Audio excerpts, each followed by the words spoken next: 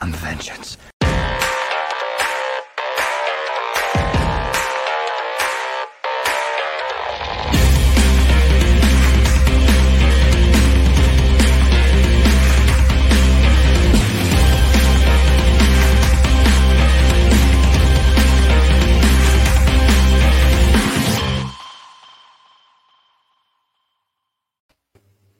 Welcome back, everybody. This is Mark 128 of the Super Civil Servants podcast. My name is Greg, the Bat Daddy 52. I thought about changing it to Vengeance 52, but it just didn't sound as good. So we've got some really fun stuff to talk about this week. I've been waiting to talk about the Batman for seems like forever now, and we're going to tonight, as long as some Picard, some squirrels, all that good stuff. And doing it with me, I got my co-hosts and my friends. I was gonna say my boys, but Sarah's here too. My homies. Ross, what's up, man? Not much. Long week. Pushing one extra day.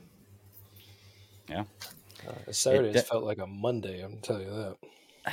There's been certain days this week that have just drug on for me, and then other days that have flown by. Like today flew by for me. I can't believe it's here now, but it's fun. Oh, and by the way, sorry everybody. Special Saturday show. You know, busy Fridays and hadn't seen the movie yet, so we wanted to just push it till we get this review out. But Sarah, what's up? Friday with the vengeance. That's right. I'm good, fellas. I'm good.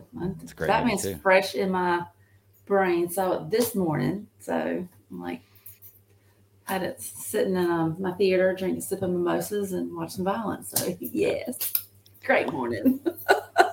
Ross, I feel like I peer pressured you into seeing this movie this morning, but I don't feel too bad about it because you get the end result is you got to see a fun movie.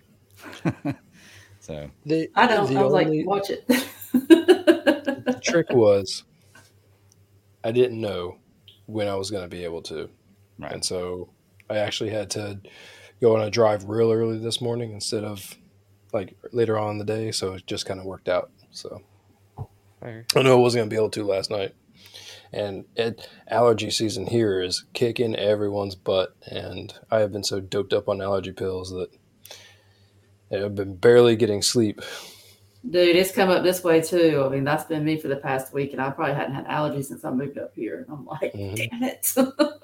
North Carolina for you. Yep. That's what it is. But all right. Well, obviously we're talking about the Batman this week. We're talking about Picard season 2 premiere.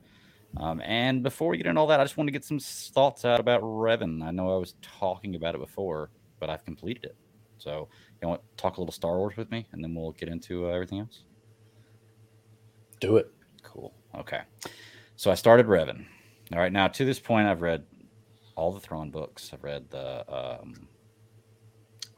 Bane books, and I've gone into Revan, and right now I'm into Plagueis. I realize now that I read these things completely out of order, especially starting with Thrawn. I'm just kind of doing like a machete style reading. And going into Plagueis now, I realize that I should have read Bane and then straight into Plagueis instead of back to Revan. So just time jumping is what I'm doing, which is terrible for me because I'm not good with time jumping. But okay, so Revan of these books, like I said before, it started out pretty like as my least favorite of the books I've read so far. The first 13 chapters were like I was really having a hard time catching it, but I know this is like a fan favorite character. I know this guy's got to be good. So I know Nathan keeps telling me it's a great book, and Sarah, I know you love Revan, and it's just a huge fan favorite. So I'm like, okay, I'm going to go through it.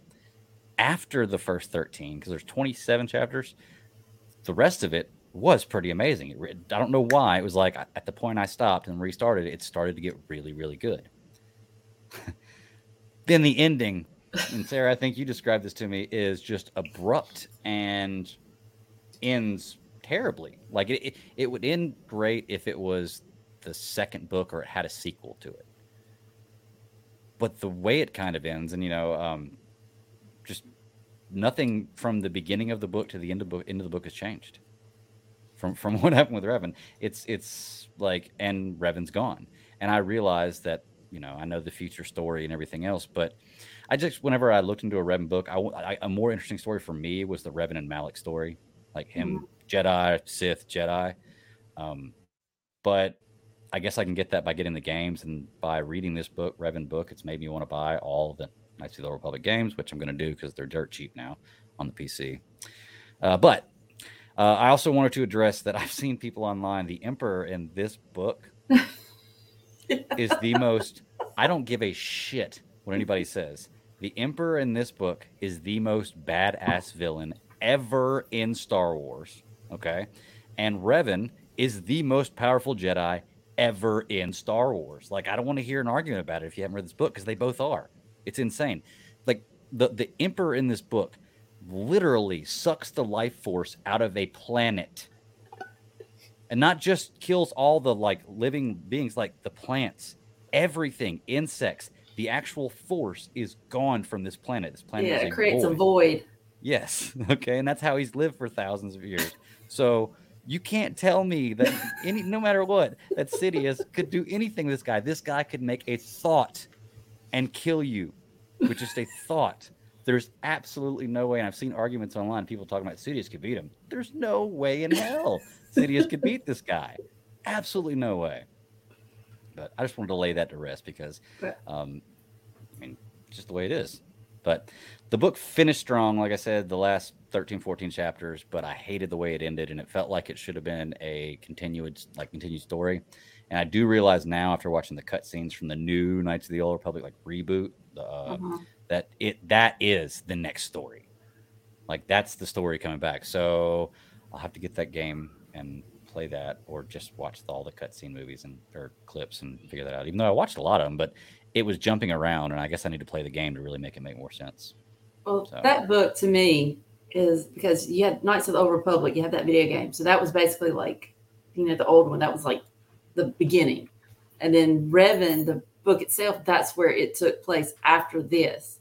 So to me, the whole book unto itself is almost like you're just kind of slicing out a bit of time. Like this one little, like you have this whole Oh no. story, but that ending it does, because I remember because I read the actual book. So I'm like I'm like reading it last page, and I'm like,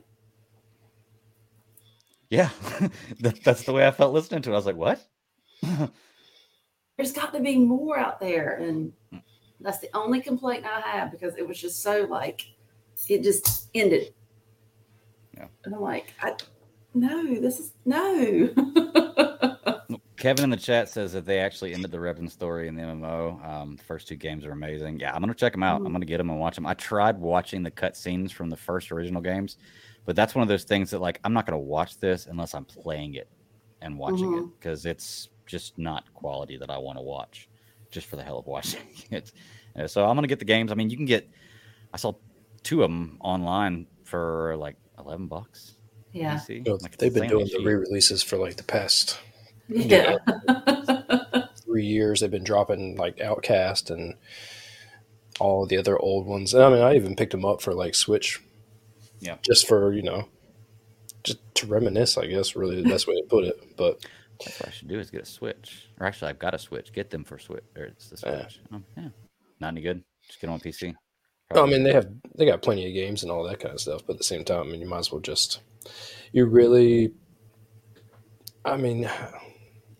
looking back is fantastic.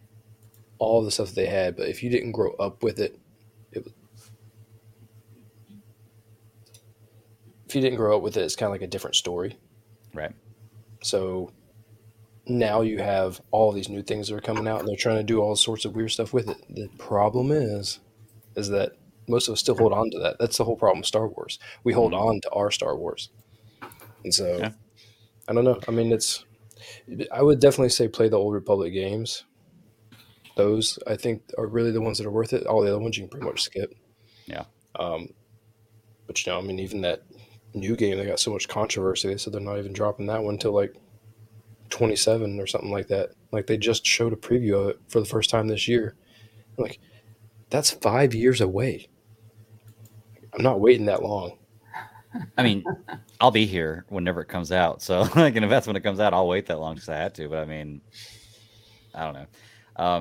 Kevin says they're remastering the first game. That'd be pretty cool. He says probably the best Star Wars story since the OG movies. Yeah, like I said, I know the whole Revan story, like from beginning to end, but I've only read the Revan book, and the Revan story is a great story. I'd love to see this in some movies or see a storyline of it. I didn't get what I wanted out of that book. And I guess maybe it was coming off of Bane. Really, really like the Bane trilogy.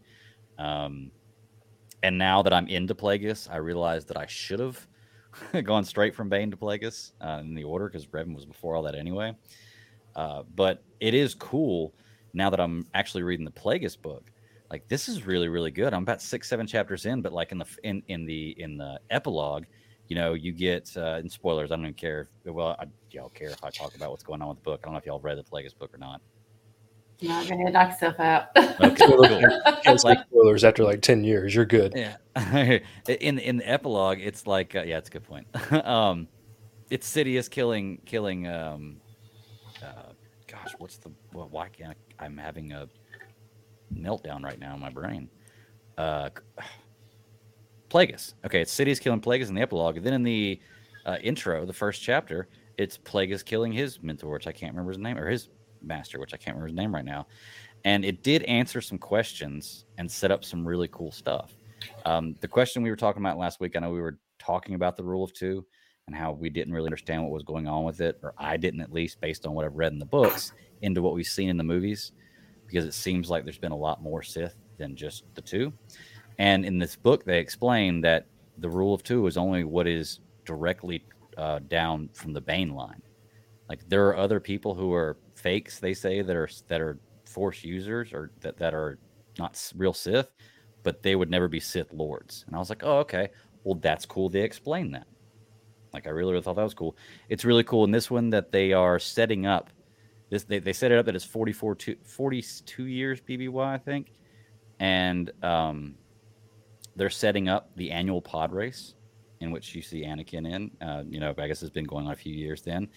They mention the Revenge of Sith, how this is the start of the Revenge of the Sith, which is really cool to hear that.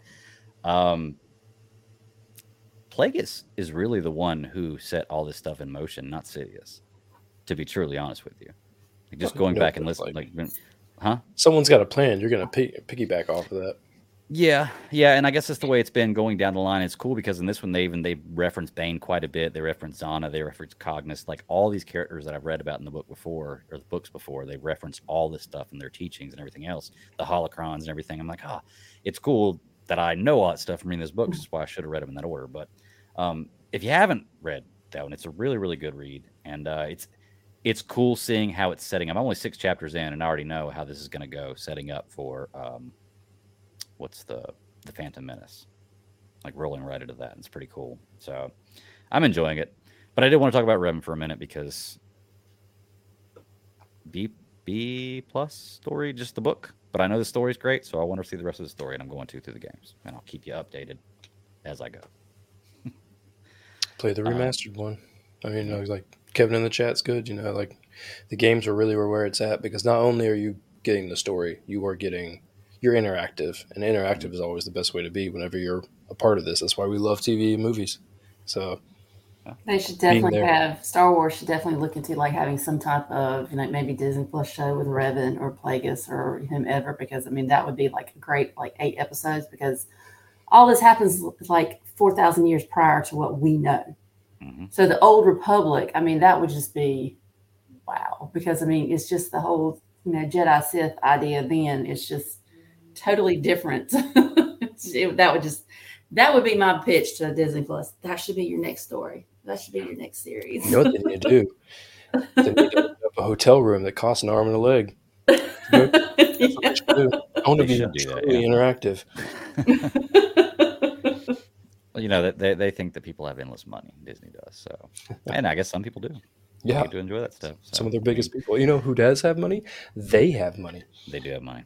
They're wearing the Infinity Gauntlet.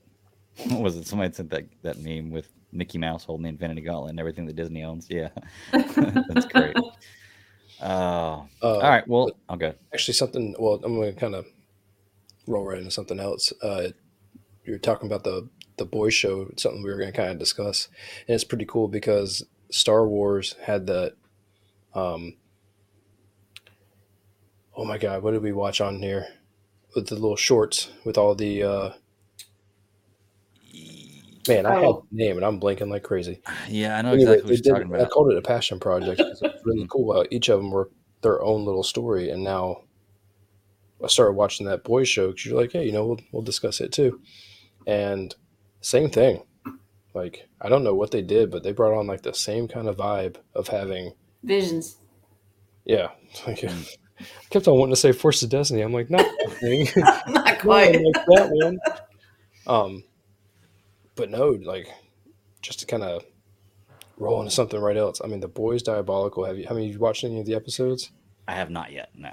You didn't watch it? Oh, maybe like halfway through it. Fucking weird. Is it like 30-minute episodes? Oh, weird. Oh, no, it's shorter than that. Like, really? it's Okay. almost exactly like Visions. Like, okay.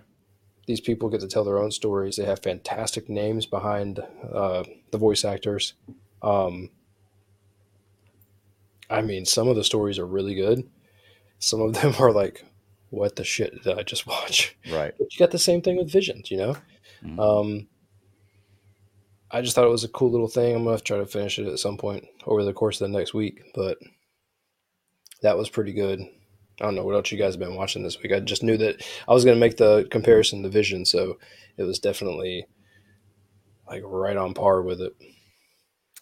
I really haven't been watching a whole lot this week, man. Yeah, I did watch the Picard and the Batman, but other than that, man, it hadn't really been a TV week for me. It's been fixing a lot of stuff around the house week because it's been nice weather where I'm at, and it's getting darker later. So, but yeah. Oh, well, I did catch up on like 3 episodes of Next Level Chef, which is an awesome show. I don't know.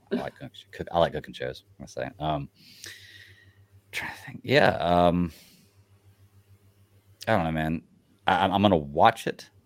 I mean, it's one of those things that, like, in passing, if it didn't have the boys attached to it, it's probably something that I would just never give any attention to. Because it does, I'll give it a chance. And, I enjoyed the Visions, the Star Wars thing. So we'll see. I'll try to get it all watched. We'll talk about it next week if we can. This is Dirty and Filthy. I mean, fantastic. It is a wonderful adult comedy, humor, animation. Definitely recommend it. Just take the bad episodes. I mean, I'm not going to tell you. I'm just going to wait for you to find out. There's a couple in there that are just really going to surprise you, but a lot of them are right on par with the Boys universe, and I love that. So, I think the only other thing I've really been watching was I watched Vikings Valhalla. I think I'm about halfway through that too. Really good. Ashley passed through it the other day. She almost started watching that. She was like, "That looks pretty good," and I was like, "Oh yeah." Ross mentioned that, so I imagine that's going to be in my viewing in the near future. Jump in it without knowing much.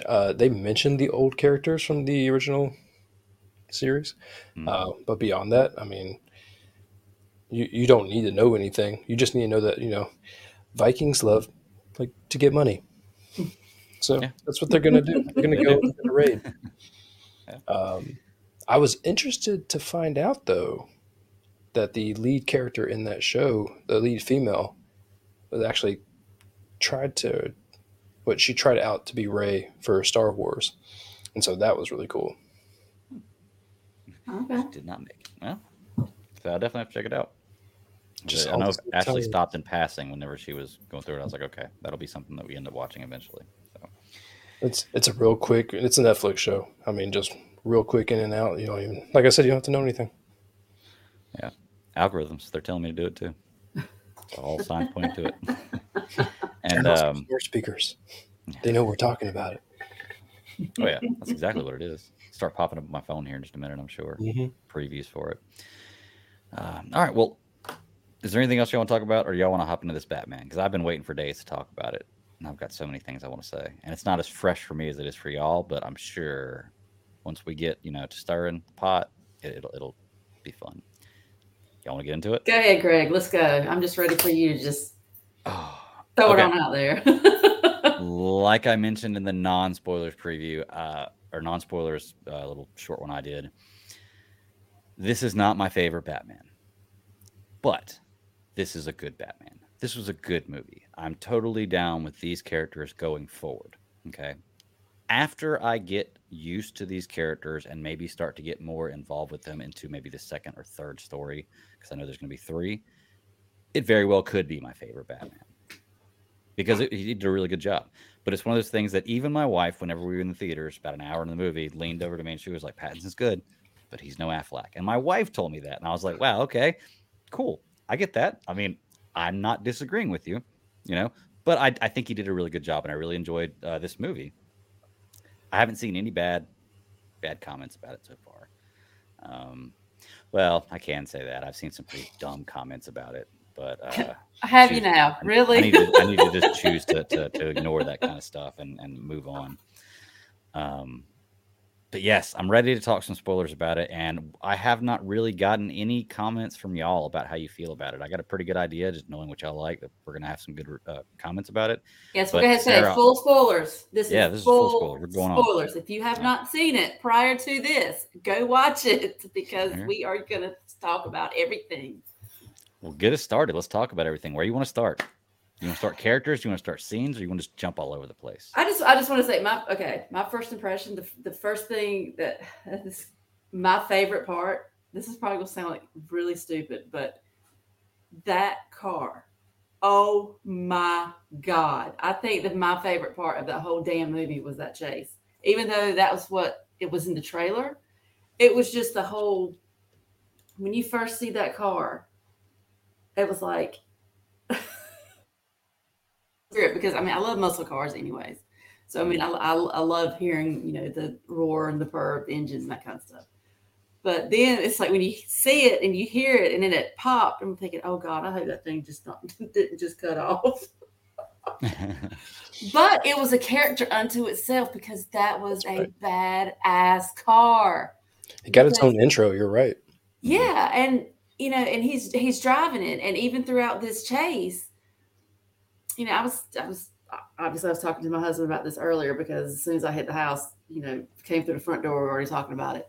But I was like, the one thing that really stood out for me was like any other Batman, whether it's Affleck, whether it's the Clooney, whether it was Kilmer, whether it was Bale or whoever, when they're driving their cars, you don't see any emotion on their face. They're like, it is like pedal down, balls to the wall. I know what I'm doing. This dude, Pattinson, when he sees those trucks start getting squirrely, he's freaking out. He's like, oh shit, I don't know if I can do this or not. And the realism of that was just so freaking awesome. And the fact that this car went through it and it's just badass as hell. I'm just like, oh my God, this is just freaking awesome. And I know, I've seen a ton of chases, with all the other subsequent Batmobiles or, whatever you want to call them. But this is the one that really has stuck with me. I don't know if it was just the fact of him being, a Batman that's a year two. And, it's just like you still haven't quite figured it out yet. And it's not really, you're not quite as jaded yet. Because this is, in essence, still new to him, too. But just to see his reaction, but then he pulled his shit back together and was still, just as psychological and got in your head as ever. So that was my big, like, shit, this is awesome. Yeah. Well, that particular scene, I didn't know how I felt about the Batmobile, this version of the Batmobile going into it, but I was going to give it a chance. And that particular scene, like you're right, was awesome, and it did make me really, really enjoy this vehicle. Like it's believable. This is a early Batmobile, but it's a pretty badass vehicle. Like I'd drive it. I'd drive that. The only thing that took me out of, because I love that warm up scene, but I was also like, well, how did he get it there without like anyone knowing? The fact that engine was torn apart. And this movie takes place over like a period of like 6 to 7 days, like 1 week. And he built that whole entire thing. And they don't have a pit crew. So I was like, hold on a second. I'm sitting there thinking, I'm like, all the chains are out, all the pieces are out. And now all of a sudden, he's got this bad boy running. And not only running, but purring. And I mean, like, with 2 different types of propulsion. I mean, like, it's badass. And I'm a humongous fan of it. I was just confused. I'm like, why would they show it torn apart and just not like hidden or like under a tarp or something like that? And then like not even take the tarp off, just show them all of a sudden coming out and using it. You got a lot of progression with Batman through vehicles in this movie. Like I said, over like a span of 1 week. Yeah. Well, and this movie is strongly based on Long Halloween. You could almost say it's the redo doing, or like a kind of a reboot of that story. And it kind of makes me wonder what's going on in the future if we're just going to get the exact same thing of him kind of narrating each story being a few days or this many months, because that's the way the Long Halloween is. Much more time passes though than the days in this movie, but there are actual phrases and frames from the comic in this movie. They gave me a copy of Long Halloween, the first book, whenever I walked in the theater. So it'll be interesting to see the progression with Batman throughout these movies. I do want to talk about the biggest thing that bothered me with this, because I know we're going to have a lot of positives because we all are like, the biggest thing that bothered me. I've always been kind of iffy about the suit. And I'm okay with the suit with the way it looks. I'm not okay. I mean, there's a couple things I want to change, but I imagine it's going to develop into a more Batman type suit as the story progresses. Even if it doesn't, I'm still okay. I just don't like the kind of the power set of the suit, because once again, you saw this in the previews. He's walking down a hall and you got guys at point blank range with, just unloading magazines right on him. And he's just walking. And then later on in a different scene, another guy shoots him at point blank range with a shotgun and it blows him 20 feet back.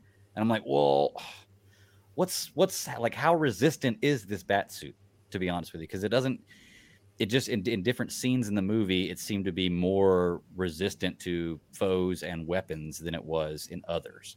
And I understand maybe fatigue from the actual Batman because he's been through these fights and he's top, but that doesn't really explain the difference in what the suit can repel. Did y'all notice that? Did it bother y'all at all? Well, on the same token, and along the same lines too, I'm like, this guy, okay, yes, he is wearing a mask that's covering, half of his face. But he gets the shit beat out of him too. Where's the bruises? Okay. I actually didn't notice that, but you're absolutely right. He's going to hit everywhere else. But that's what I'm saying. I mean, it's like he gets the shit beat out of him, and I'm like, where are the bruises at? Because it's not like everything's covered. No. The other issue that I would have would be the voice. Like, I'm cool with it for the movie, whatever. He's not really going to have a voice inflection for Batman, or sometimes he kind of does, sometimes he doesn't. But he talks the same way whenever he's Bruce Wayne. Yeah. So it's like, well, okay, character choice. Voice is a little gravelly, but he is figuring it out. Yeah. If it truly is year 2, and like if he's finally coming out to understand the simple term of his own behavior, meaning that he doesn't want to be all about vengeance and be known, and because like everyone only knows him as vengeance and Batman. When you try to turn that leaf, you realize all those things. Like, I do have to protect the people that I know, and blah blah blah, so on and so forth. Now you're getting a totally different take on what you have to do as a person or hero, and so that I don't think he's really got to that point yet. What do you do when you have nothing left to lose? Because he still didn't consider Alfred family until like after going through all of that stuff. So even then, like, he's got nobody. He felt like Alfred was just an obligation to him. And you raise a really good point there too, Ross, because I guess we are going to see a lot of hopefully we're going to see a lot of character growth or development, and maybe that is something that he decides after a while he needs to have some kind of change in his voice based on what happens at the end of this movie. Which, by the way, did y'all fall for that? We're going to talk about it, the whole identity deal at the end, or did y'all know what was coming? Which do y'all even know what I'm talking about? Okay, so like, I kind of, because there's the point where he thinks Riddler knows who he is. He knows Bruce Wayne is Batman. Oh, you can see it on his face. He almost goes to tell him or to talk to confirm you can about see it on his and then face. he realizes as he's talking to him he doesn't know. And maybe that is one of the things that he's learned in year 2 that makes him decide he needs to disguise himself a little better. Maybe I could see that. Okay, we'll see if they go with that. But did y'all get fooled with that? Because like in the back of my mind, as soon as I thought, well, what if he doesn't know? Oh, I thought the whole scene was exactly what it was supposed to be. Yeah. I was sitting there and I'm like, they're going to keep him confused because they do that with Batman, and you can go ahead and read that out, because I was going to make that same point that Kevin just made, that Robert Patterson's performance out of all of the Bruce Wayne made me believe this guy is mentally ill and would dress like a bat in a fight crime. I thought that same exact thing watching this movie. It was that moment of trying to understand him. And just like in that scene that you're talking about, you realize that he doesn't have a full grasp on what he's doing just yet. He still has a bunch of holes in his enormous Swiss cheese plan of being Batman. Well, I don't think he really knows who he wants to be, honestly, because he's more focused. Because the whole Bruce Wayne thing, that was what was going to have to sell me on this.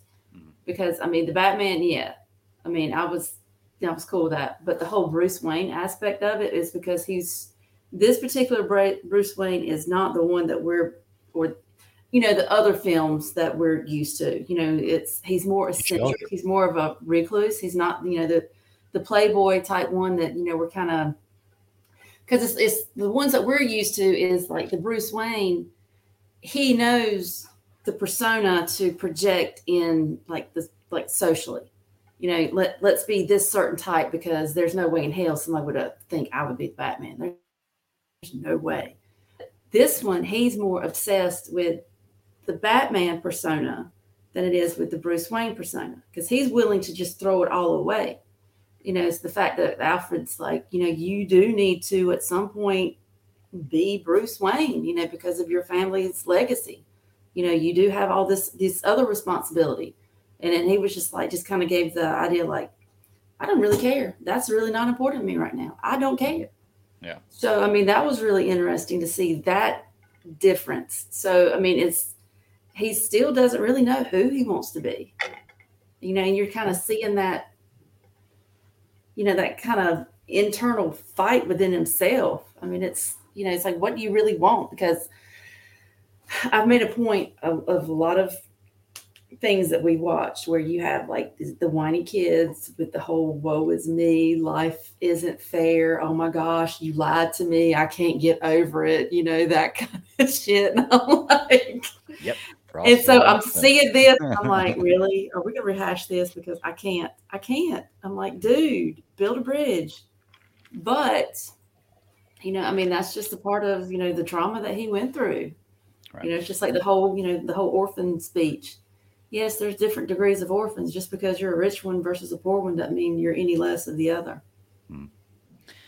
Yeah, they've done a good job of this one of giving you the origin story of the background of Batman without rehashing the same story and making it more interesting about his background with his parents, which I appreciated that. I thought it was good. Like I said, the story's really well done and hasn't taken over the number one spot for me yet. But there's a good chance that after 3 movies, if they keep doing this really well, that they could. So I just want to see some progression with the character, which it's cool that we're starting out where we're at, because I'm sure that we're going to. And while we're talking about characters, let's talk about Catwoman. Let's talk about Zoe Kravitz. Did it work for y'all?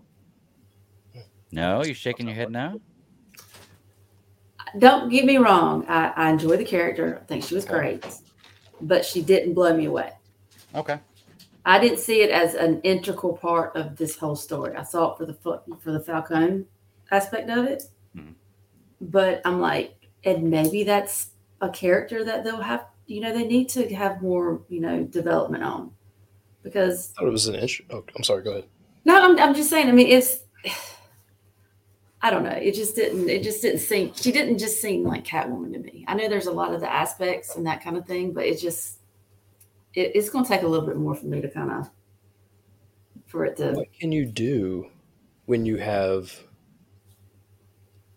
I don't want to say so many, but I mean, I did feel like there were so many other villains in this show or movie. Yeah.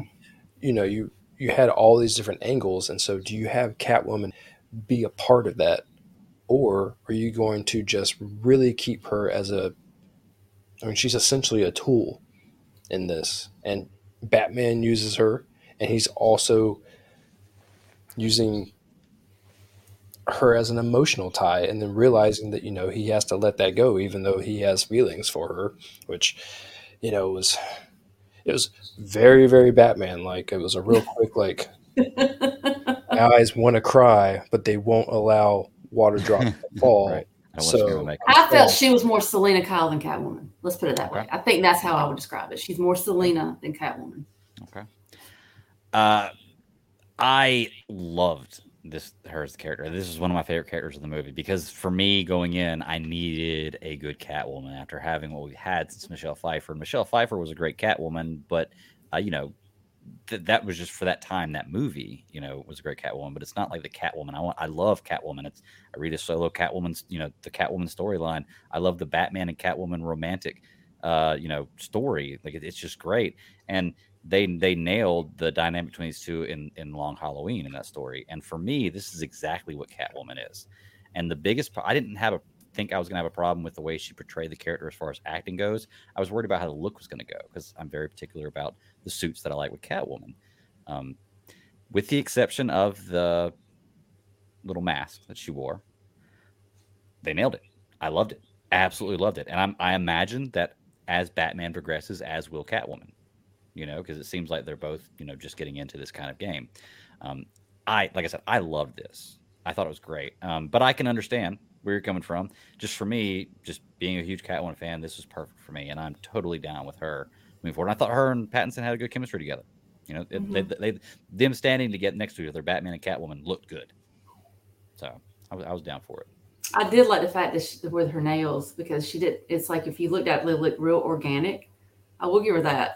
I didn't realize how big of a trend that was right now. I guess I'm just that far out of the loop, but like so many people have nails like that, and then hers. When I was looking at them, I'm like, how do you do anything with those? Yeah, well, it seems like I remember reading somewhere that the reason they were chosen to go that route because it looks more. It wasn't like a color. It wasn't that. It was just like an opaque, but they looked like claws. I mean, if you really looked at, because I caught that in the trailer, and I'm like, okay, well, I see this. I just want to see what else would kind of, mold into that Catwoman. But like I said, it's going to take just a little bit more for me to be like 100% sold on the Catwoman persona. Yeah. I hear you. And Ross, as far as that goes, you don't know how you can operate with that. I agree with you, but there's a lot of things that women can do that I have no idea how that I could do. I couldn't walk in heels. There's absolutely no way I could walk in heels. Hair, please get out of here. No way I could take your hair. Makeup, no. Come on, seriously. So I totally believe that a woman could do that, but no, there's no way I could do it. I mean, I can practice. I'm sure I could, but I caught at the very end whenever she had her motorcycle gloves on, they were all cut off at the fingertips so she could slide her hands into them. I mean, at least the details are well played, but still, how do you burglarize something with nails like that? Mm-hmm. Kevin says, to me, this movie is not a character piece type of movie, almost like Star Wars, where you're just put in the movie and you should know these people. Mm. Kevin, is that what you're saying? Is that's how you felt? Like that's how they were trying to praise? You should know these people? Because I felt like it was a decent introduction to a lot of the characters. Even if I would assume know about them. The direction he's going with that is you weren't meant to severely focus on any one. Right. Okay. The story is definitely the story of the Riddler doing all of his evil deeds, not like a focus on any of the characters. We're not building anything super severe here. So, well, just rolling through characters. Let's talk about the Riddler. Let's talk about Dano. What y'all think about this one? I mean, for me, some of the scenes were a little bit over the top. But you're trying to portray kind of a psychopath at this point, so I can understand, the choice there. A lot less screen time than I thought he was going to get until the second part of the third act, I guess I'll say. He's got a lot of screen time, so it's almost like they completed two totally separate stories of one kind of going on in the background of this whole thing. He was very weird. I felt like it was like a de-evolution of the character, because when you first see him, it seems like he has everything together. It's like a clear-cut path. It's, very precise, this, that, and other. But by the time you actually hear him speak, you're like, this dude is all over the place. Lost. That's what you need to do for Batman villains, though. I mean, if you want to make it believable that he truly has a rogues gallery that keeps coming back, you need to understand what these people are doing. And if this was his first attempt as a villain to get out there, and I mean, let's face it, homeboy wrecked shop. I was not imagining that he was going to come in and blow up and get a massive his plan was awesome. Yeah. It took me I looked at my watch one time in this movie, and I was sitting there to a certain point to where I'm like, what's going to happen next? And then once he was caught, I was like, what are they going to do to kind of top it? And then it was straight, him performing like a terrorist act.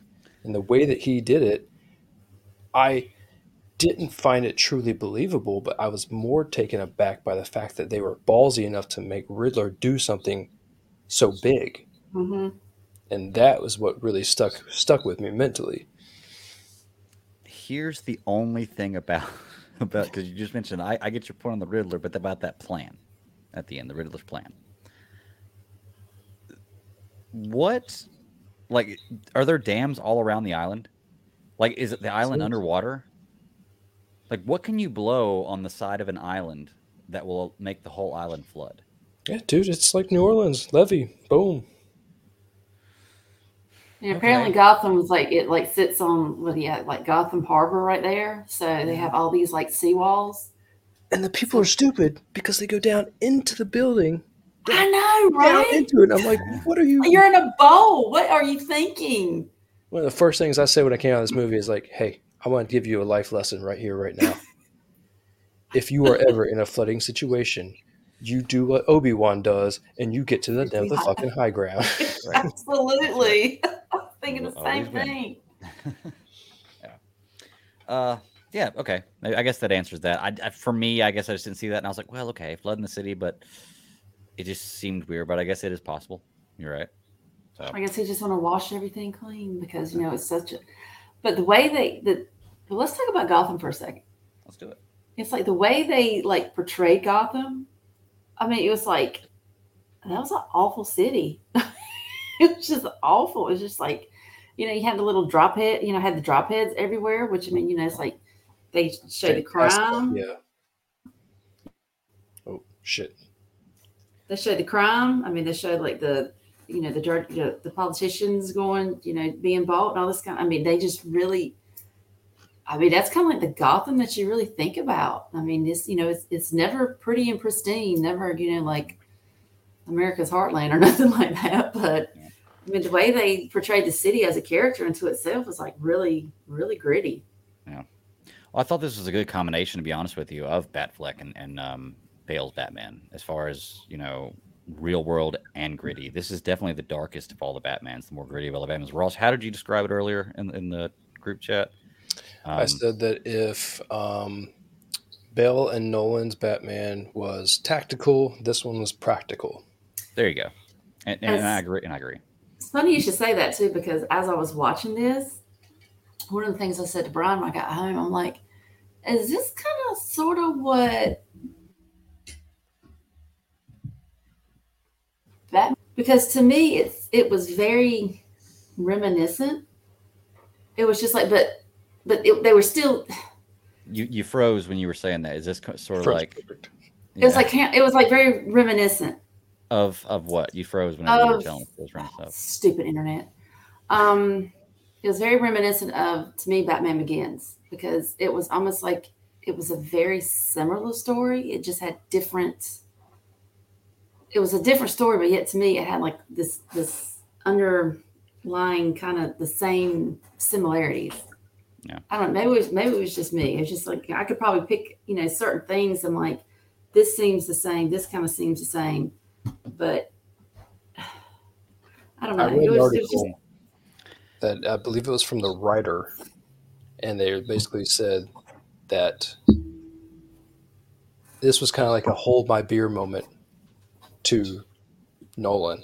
Like, we see what you did, and you got a lot of hype for it, and people really enjoyed your Dark Knight trilogy. But hold my beer, I'm going to do something else. Right. And that's pretty much like what this whole thing. That's what I'm saying. I'm just like there's like glimpses. It's almost like little glimpses of deja vu. It's like you left the comic part out of your movie. The Dark Knight was a good trilogy, but you left the comic book part out, and they kind of came back with that. So. Yeah.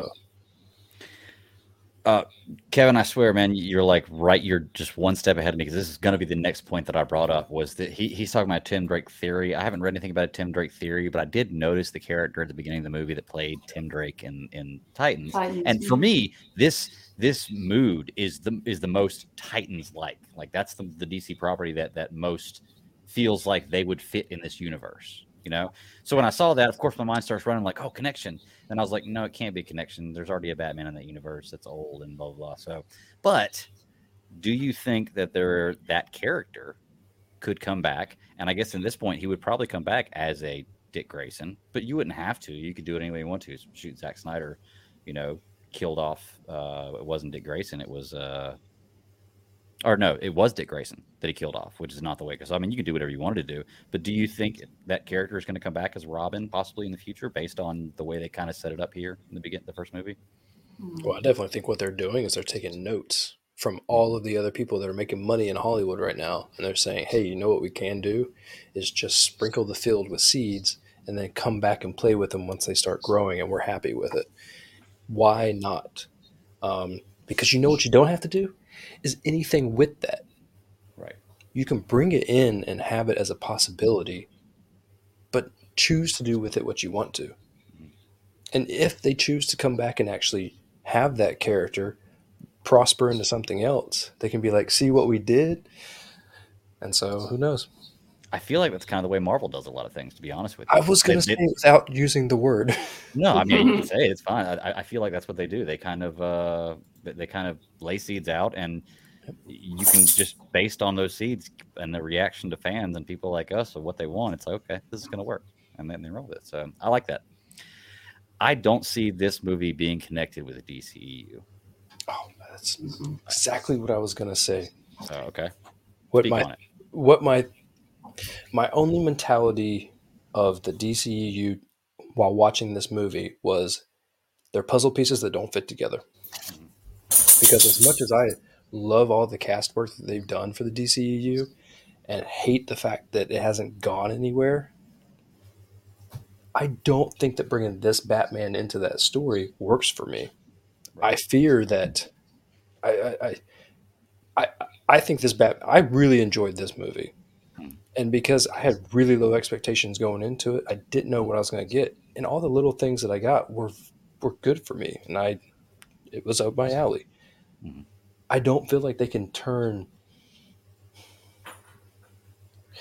what they've created in the Snyderverse to bring this Batman into it. Just feels like it would be a complete shoehorn. And I don't like that feeling.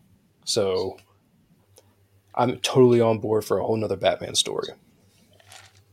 Right. Give me an Elseworld. And the thing is, too, especially with we don't know what's going to happen with this whole Flash movie and the Flashpoint and different universes and what's going to happen as far as traveling.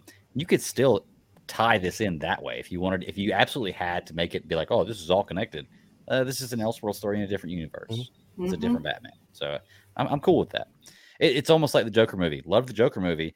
Don't want to see that Joker in the Justice in the DCEU continuity, like of just don't think it doesn't fit. Like that Joker and this Batman, what makes them so good is how different they are, for me at least. So, talking about things, go ahead and talk about that one. That which one? The Joker. Oh. Speak on it. I thought that I was reading the only one in the room that was reading it wrong because everyone was like, oh, it's Two-Face. I'm like, that's not Two-Face, dude. I don't know who's getting or how anyone else is getting that. There's not that many people in the theater, which, good on us. But at the same time, I felt like the person in the room, like, why am I wrong? Is that not the Joker? Right. I mean, yeah, his face is all screwed up. But now I'm kind of ticked because I'm like, I didn't get the story of how he got there. Yeah. Which is okay, but I want them to tell. One of the things I really hate about comic books is that they get out of Arkham very easy, and then you got to figure out like why, how, and blah blah blah blah, and then they're going to put them right back in the same dang place. I'm cool with them telling a whole nother story, but I mean, like, I need something better than Arkham. I mean, like, you're going to have to figure out plan B, C, or D with the Joker and be like, if this fool's already messing up, then what are we going to do? Right. Well, there was, from what I've heard, a cut scene where Batman actually talks to Joker there. So that was cut out of the movie for time. I don't know. I mean, I don't know what that scene was like. I would have liked to have seen that. Yes, I would have waited the extra maybe 2 or 3 minutes that it probably would have been for the movie to make it work. And there are plenty of other 2 or 3 minutes or little snippets here or there that I could have cut out to fit that scene in. The other cut was like 20 or 30 minutes longer. Yeah.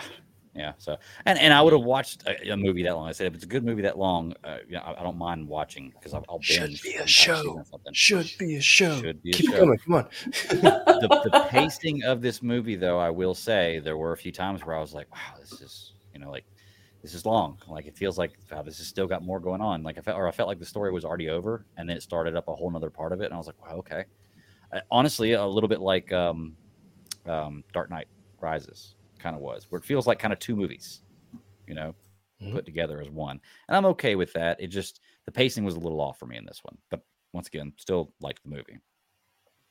If this thing was a show, they could have done it so fantastic. I mean, like, the whole first half of this movie could have been 10 episodes, and they could have done so much more. I know that I'm going to say it every single week, but I mean, this is a perfect candidate. I was thinking of watching this show. I'm like, perfect candidate to be the Batman show on television. Yeah, I'd watch it. They just don't want to put the Batman on the small screen, man.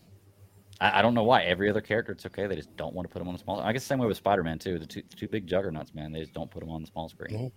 So we can do it, but it has to be animated. Right. What'd y'all think about Colin Farrell's Penguin? I liked it. I liked it. It was. I see potential. Let's put it that way. I see a big potential for it to kind of. I mean, it was almost like he was coming. Always at the perfect time. I'm telling you right now, I'm like really hating the internet in my house because everybody and their brother's pulling off of it right now. So everybody in my house has got something like pulling off of it right now. Start beating on the ceiling with a broom. Oh, God, it's crazy. I thought he did a good job too. My wife didn't particularly like the character that much, didn't realize who it was. And then when I said Colin Farrell, she kind of blanked on who he was. And I showed her the picture and she was like, oh, wow. Okay, well, that's a little bit different than if you're going to go through that for that act. And once again, I think that he's trying to put out there for best DC villain, trying to be better than Heath Ledger, which is great. I want actors to try to do that, to top that bar. I hadn't done it yet, but he did a really good job. I liked it. It's still hard to look at it and think of it being Colin Farrell. I swear, ever since I've seen like the early on photos, I have thought that it's Christopher Maloney from Law and Order SVU. Like he also did that sci-fi show, but I thought it was him. Like the pictures look like him. Like I could see him with the makeup on.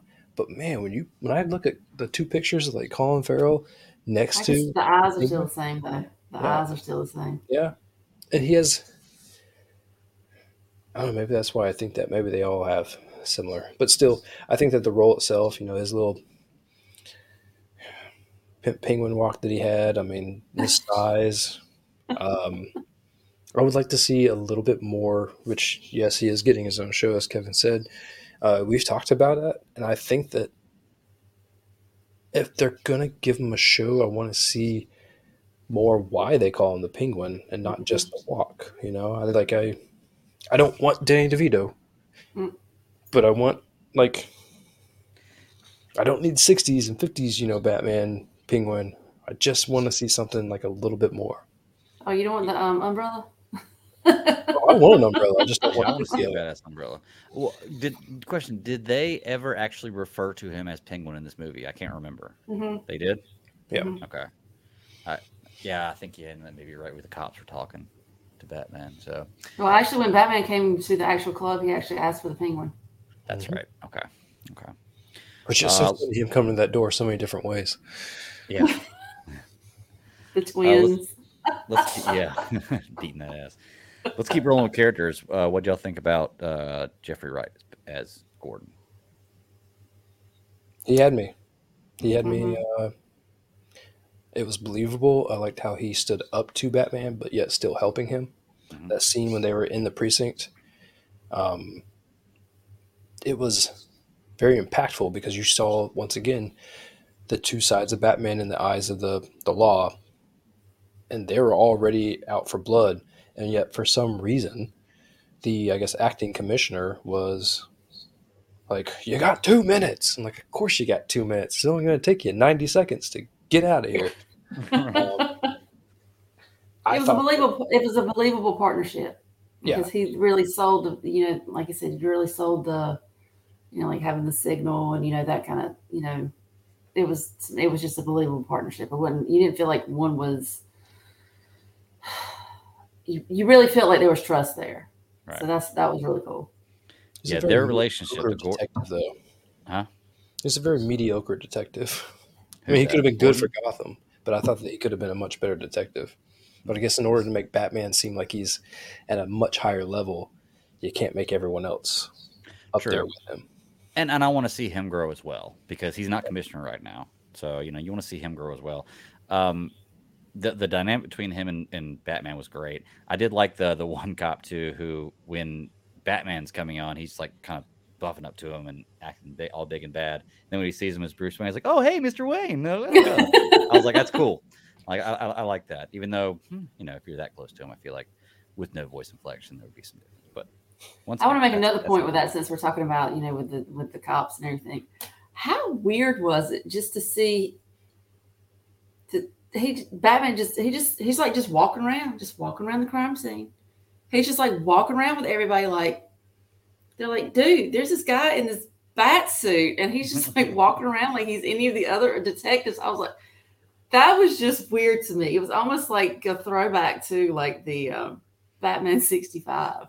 I mean, it was just kind of weird. Yeah. But even though like he's slowly walking through all the scenes,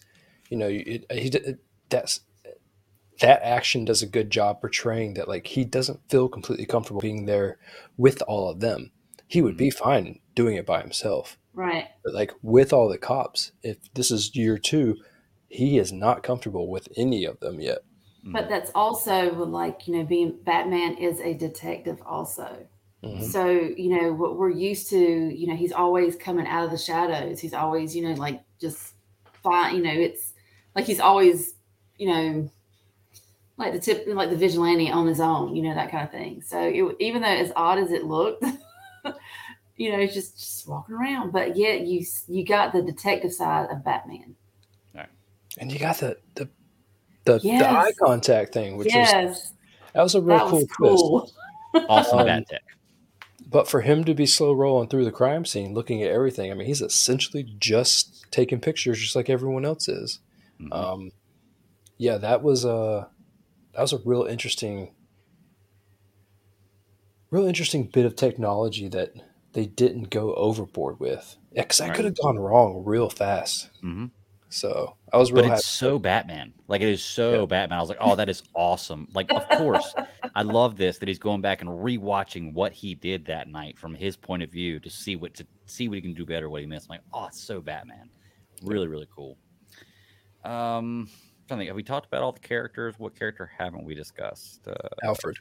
Mm-hmm. Didn't get enough Alfred in this, to be honest with you. I thought what I saw from Andy Serkis was great, but we just didn't get very much of it.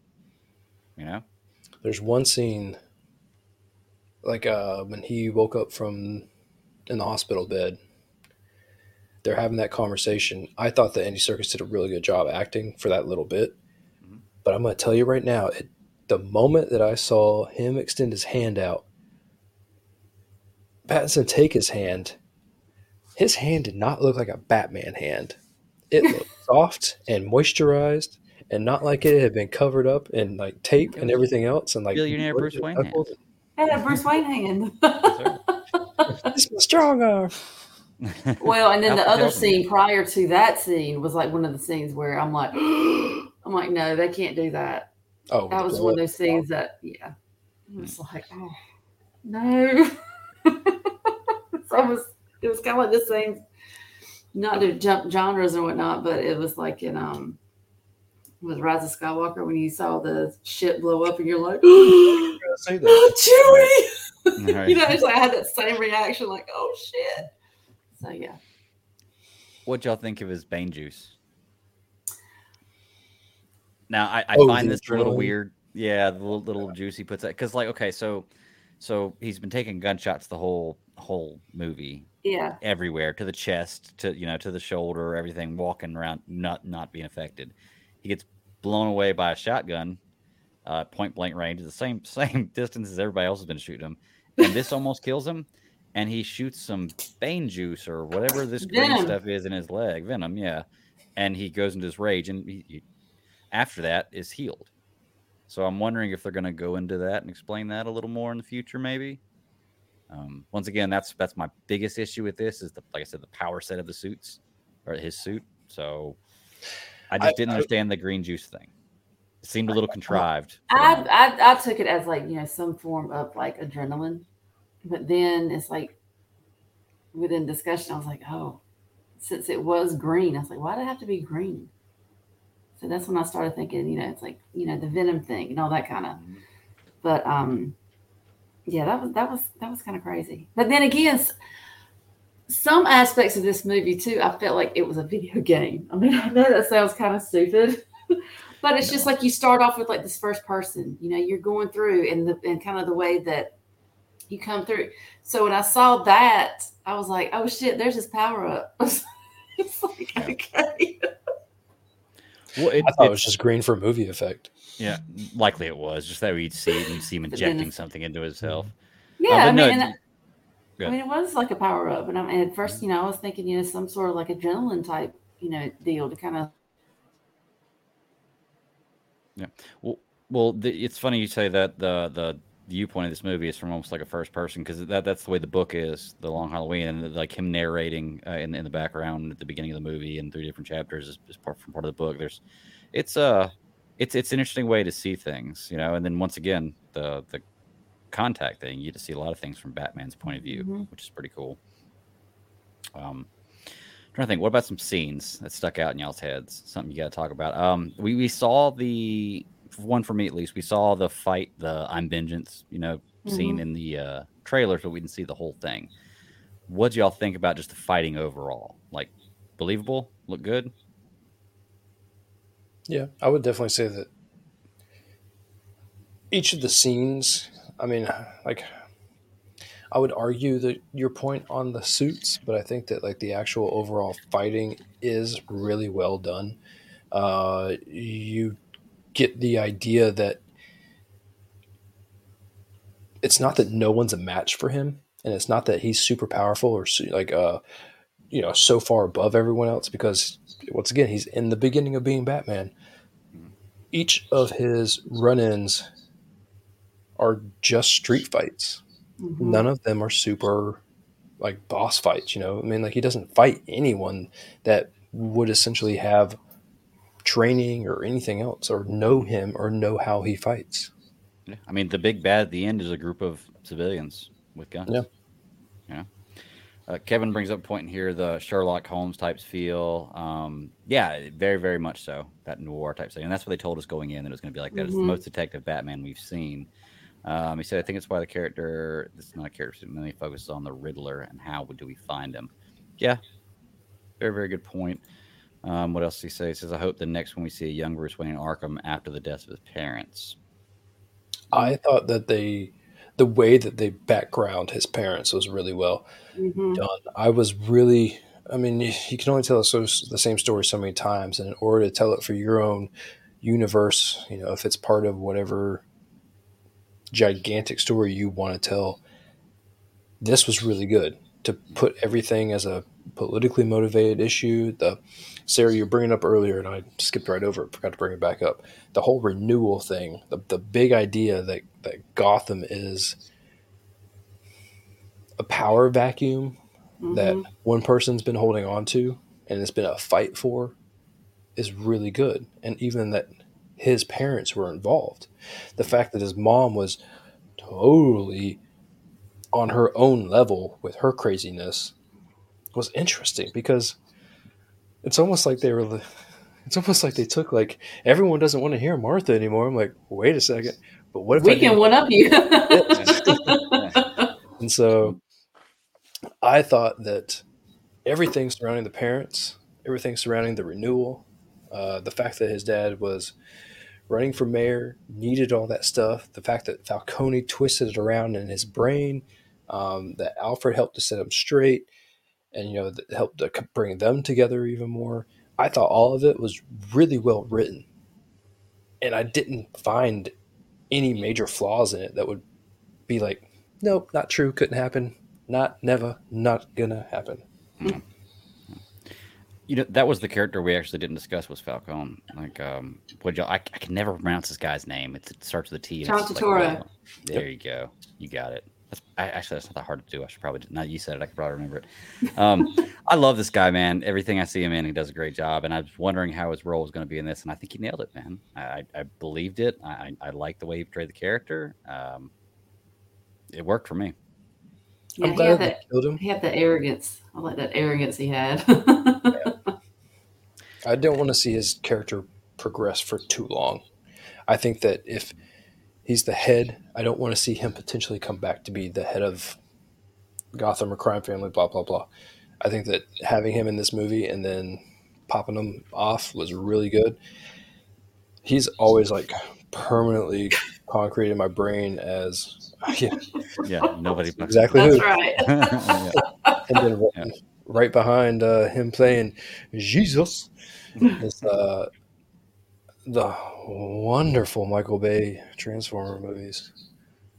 Yeah, he had some good comic relief in this one too. And that's another point I want to bring up about comedy in this movie. I can only think of one kind of comical moment, and it was very well placed. And it was after Batman knocks out or punches Gordon in the precinct to get out, and he goes to the top and he goes, "You could have at least pulled the punch." He's like, "Yeah, I did." That was the one, and that was it. And they didn't go on about anything. Oh, you didn't like the thumb drive? The thumb. Oh yeah, okay, yeah. Dude, when that was happening, I was like, "This is how it's going to happen," and then it happened. I'm like, "Yeah, thumb drive." Yeah. As soon as they said he cut his thumb off, and then the word drive popped up, I was like, "Oh, I already know what it is." I'm trying to think. What about any other scenes in this one that stood out for you? We talked about fight scenes. Story's going pretty well. I just like the entrances he had. This Batman has a different type of entrance because it's like in the very beginning, because a lot of the Batmans that we're used to, they just come flying out. They come down, out. It's always like straight in your face. This dude, he had everybody looking in the damn shadows. It's like, is he there? He needs spurs. He could come out like the Mandalorian or Boba Fett. If he was wearing spurs, but you have to admit, I feel like his entrances were a hell of a lot more. I mean, this movie was psychological, and that's what I liked about it. That's what I really liked about it. It wasn't like thrown in your face. It was not.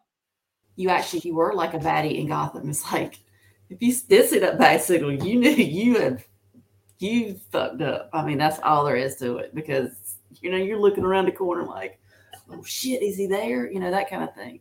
So I mean, the psychological aspect of this, I loved it. Yeah, I like how they brought that up at the beginning of the movie too. When he's talking about in his little narration, he's talking about the bat signal. He's like, I can't be everywhere at once, but when people see this, they know that I'm somewhere. They don't know where I am. So that's pretty cool, because that's like, I don't want you to be afraid. I just want you to be aware.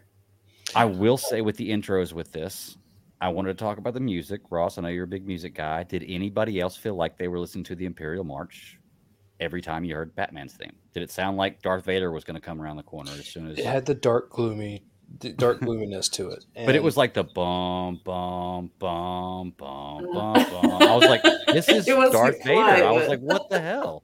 I mean, it wasn't exactly like that. But no, you're right. The fact that it was a Nirvana song was... perfect. I mean, if Batman needed flannel, this was the time where he needed it.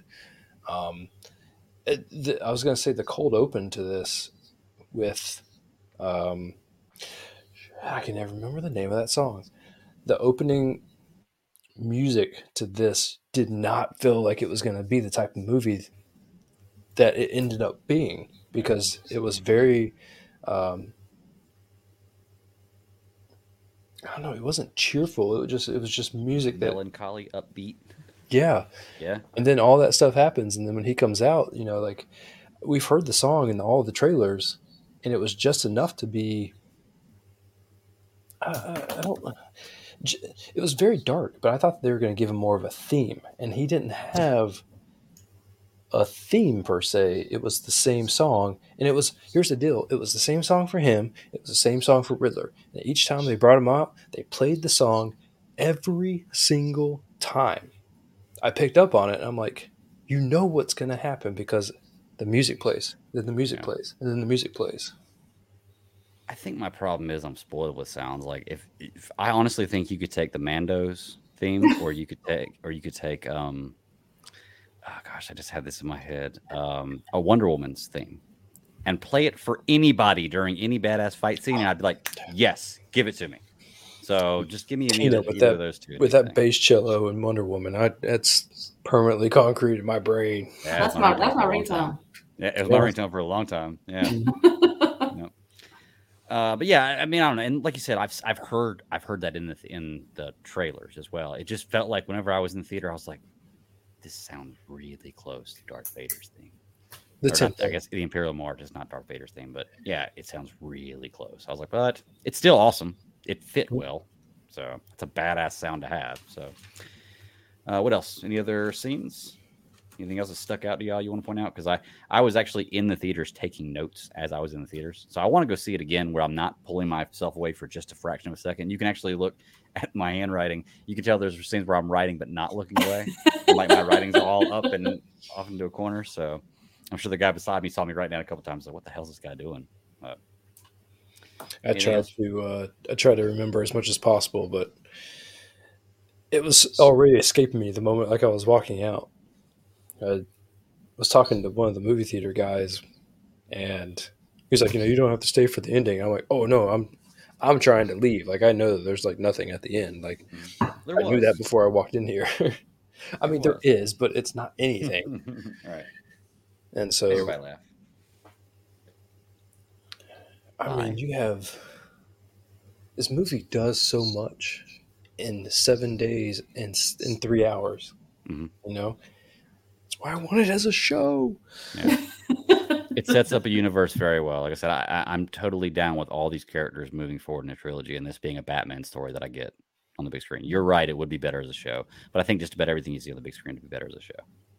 The story of how like the Riddler just takes it all is really, it's just really well done. I mean, the fact that he is like living across the street from this club and seeing all of this stuff happen is perfect. Like he's already mentally screwed up from his upbringing and childhood. Mm-hmm. He is now holding on to the fact that the city that helped to screw him up is so crappy, and now he's seen all of this corruption happen right in front of him. What do you do with that? Like, this is what he did with it. Mm-hmm. It's amazing that he took so many steps to just oust all of this stuff. I thought there was going to be a whole lot more than 500 followers of his whenever they had raided his place. It seemed like he would have had so many more people following him, considering all of the people that were there for the funeral. Everyone's already got signs made. I mean, God, this movie is so indicative of like the current state of like what this country could fall down to. Mm-hmm. It's slightly bothersome because we don't have a Batman, but at the same time, we have a Batman. Oh, we have a Batman. Just when you need me, buddy. Got that S on your chest. Are you bulletproof? But no, you're actually right though. That for me, that kind of makes more sense with there only being 500 followers and like all this stuff, because that's the way it is in the real world. There's a lot of people who are a lot of talk and a lot of follow, but they wouldn't actually do anything when it comes down to it. So it's a little more realistic for me. I'm trying to think. Okay, so I'm trying to think of more stuff in the movie, but we've covered a lot of different points. Kevin in the chat asked if we have predictions for the second movie. I don't off the top of my head, because I kind of want to go into this next movie like I did with this one, knowing kind of as little as possible. I knew this was going to be darker. It was going to be long Halloween, very noir. I knew some points from what I saw in the trailers, but I was still surprised. I feel like the majority of what you saw in the trailers was in the first 45 minutes of the movie, 30, 45 minutes of the movie, and didn't really give anything away, because there's a lot of stuff in the trailers that was kind of, a red herring or through me that I thought was going to be a different scene that worked out. So I don't have any predictions for the second movie. I trust Matt Reeves. based on what I've seen here, based on the Planet of the Apes trilogy, and I'm just excited to see what happens. Do y'all have any thoughts about what the second movie could be about? I think if they don't go ahead and break Joker out and turn that into a story, if you get too many people in Gotham and only choose to break one or two out, you're going to have a real. I don't want to say you're going to have a tough time telling that story. It'll get convoluted real easily. Yeah. So if you're going to do it, you might as well just go ahead and do it. Rip the Band-Aid off if they're going to. I am interested because as much as this one was the dark noir style, you see the growth in Batman. You see well, I guess you don't really see any growth in Bruce Wayne, but they're one and the same, so you undoubtedly get it. I find it a very positive path that he could take before he gets knocked down again to be like a true dark knight. There could be some like a good build up before like Joker does this kind of the same thing that he did in Dark Knight, and it's just like, screw you, come and save all these people that are going to die anyway. Good luck, Batsy. Mm-hmm. So, well, do you think that this Batman is ever going to have like an epiphany? Like, is he always going to be this dark Batman, or is he ever going to have like this moment where he's Batman Prime and he's a little more footloose and fancy free? I guess you could say.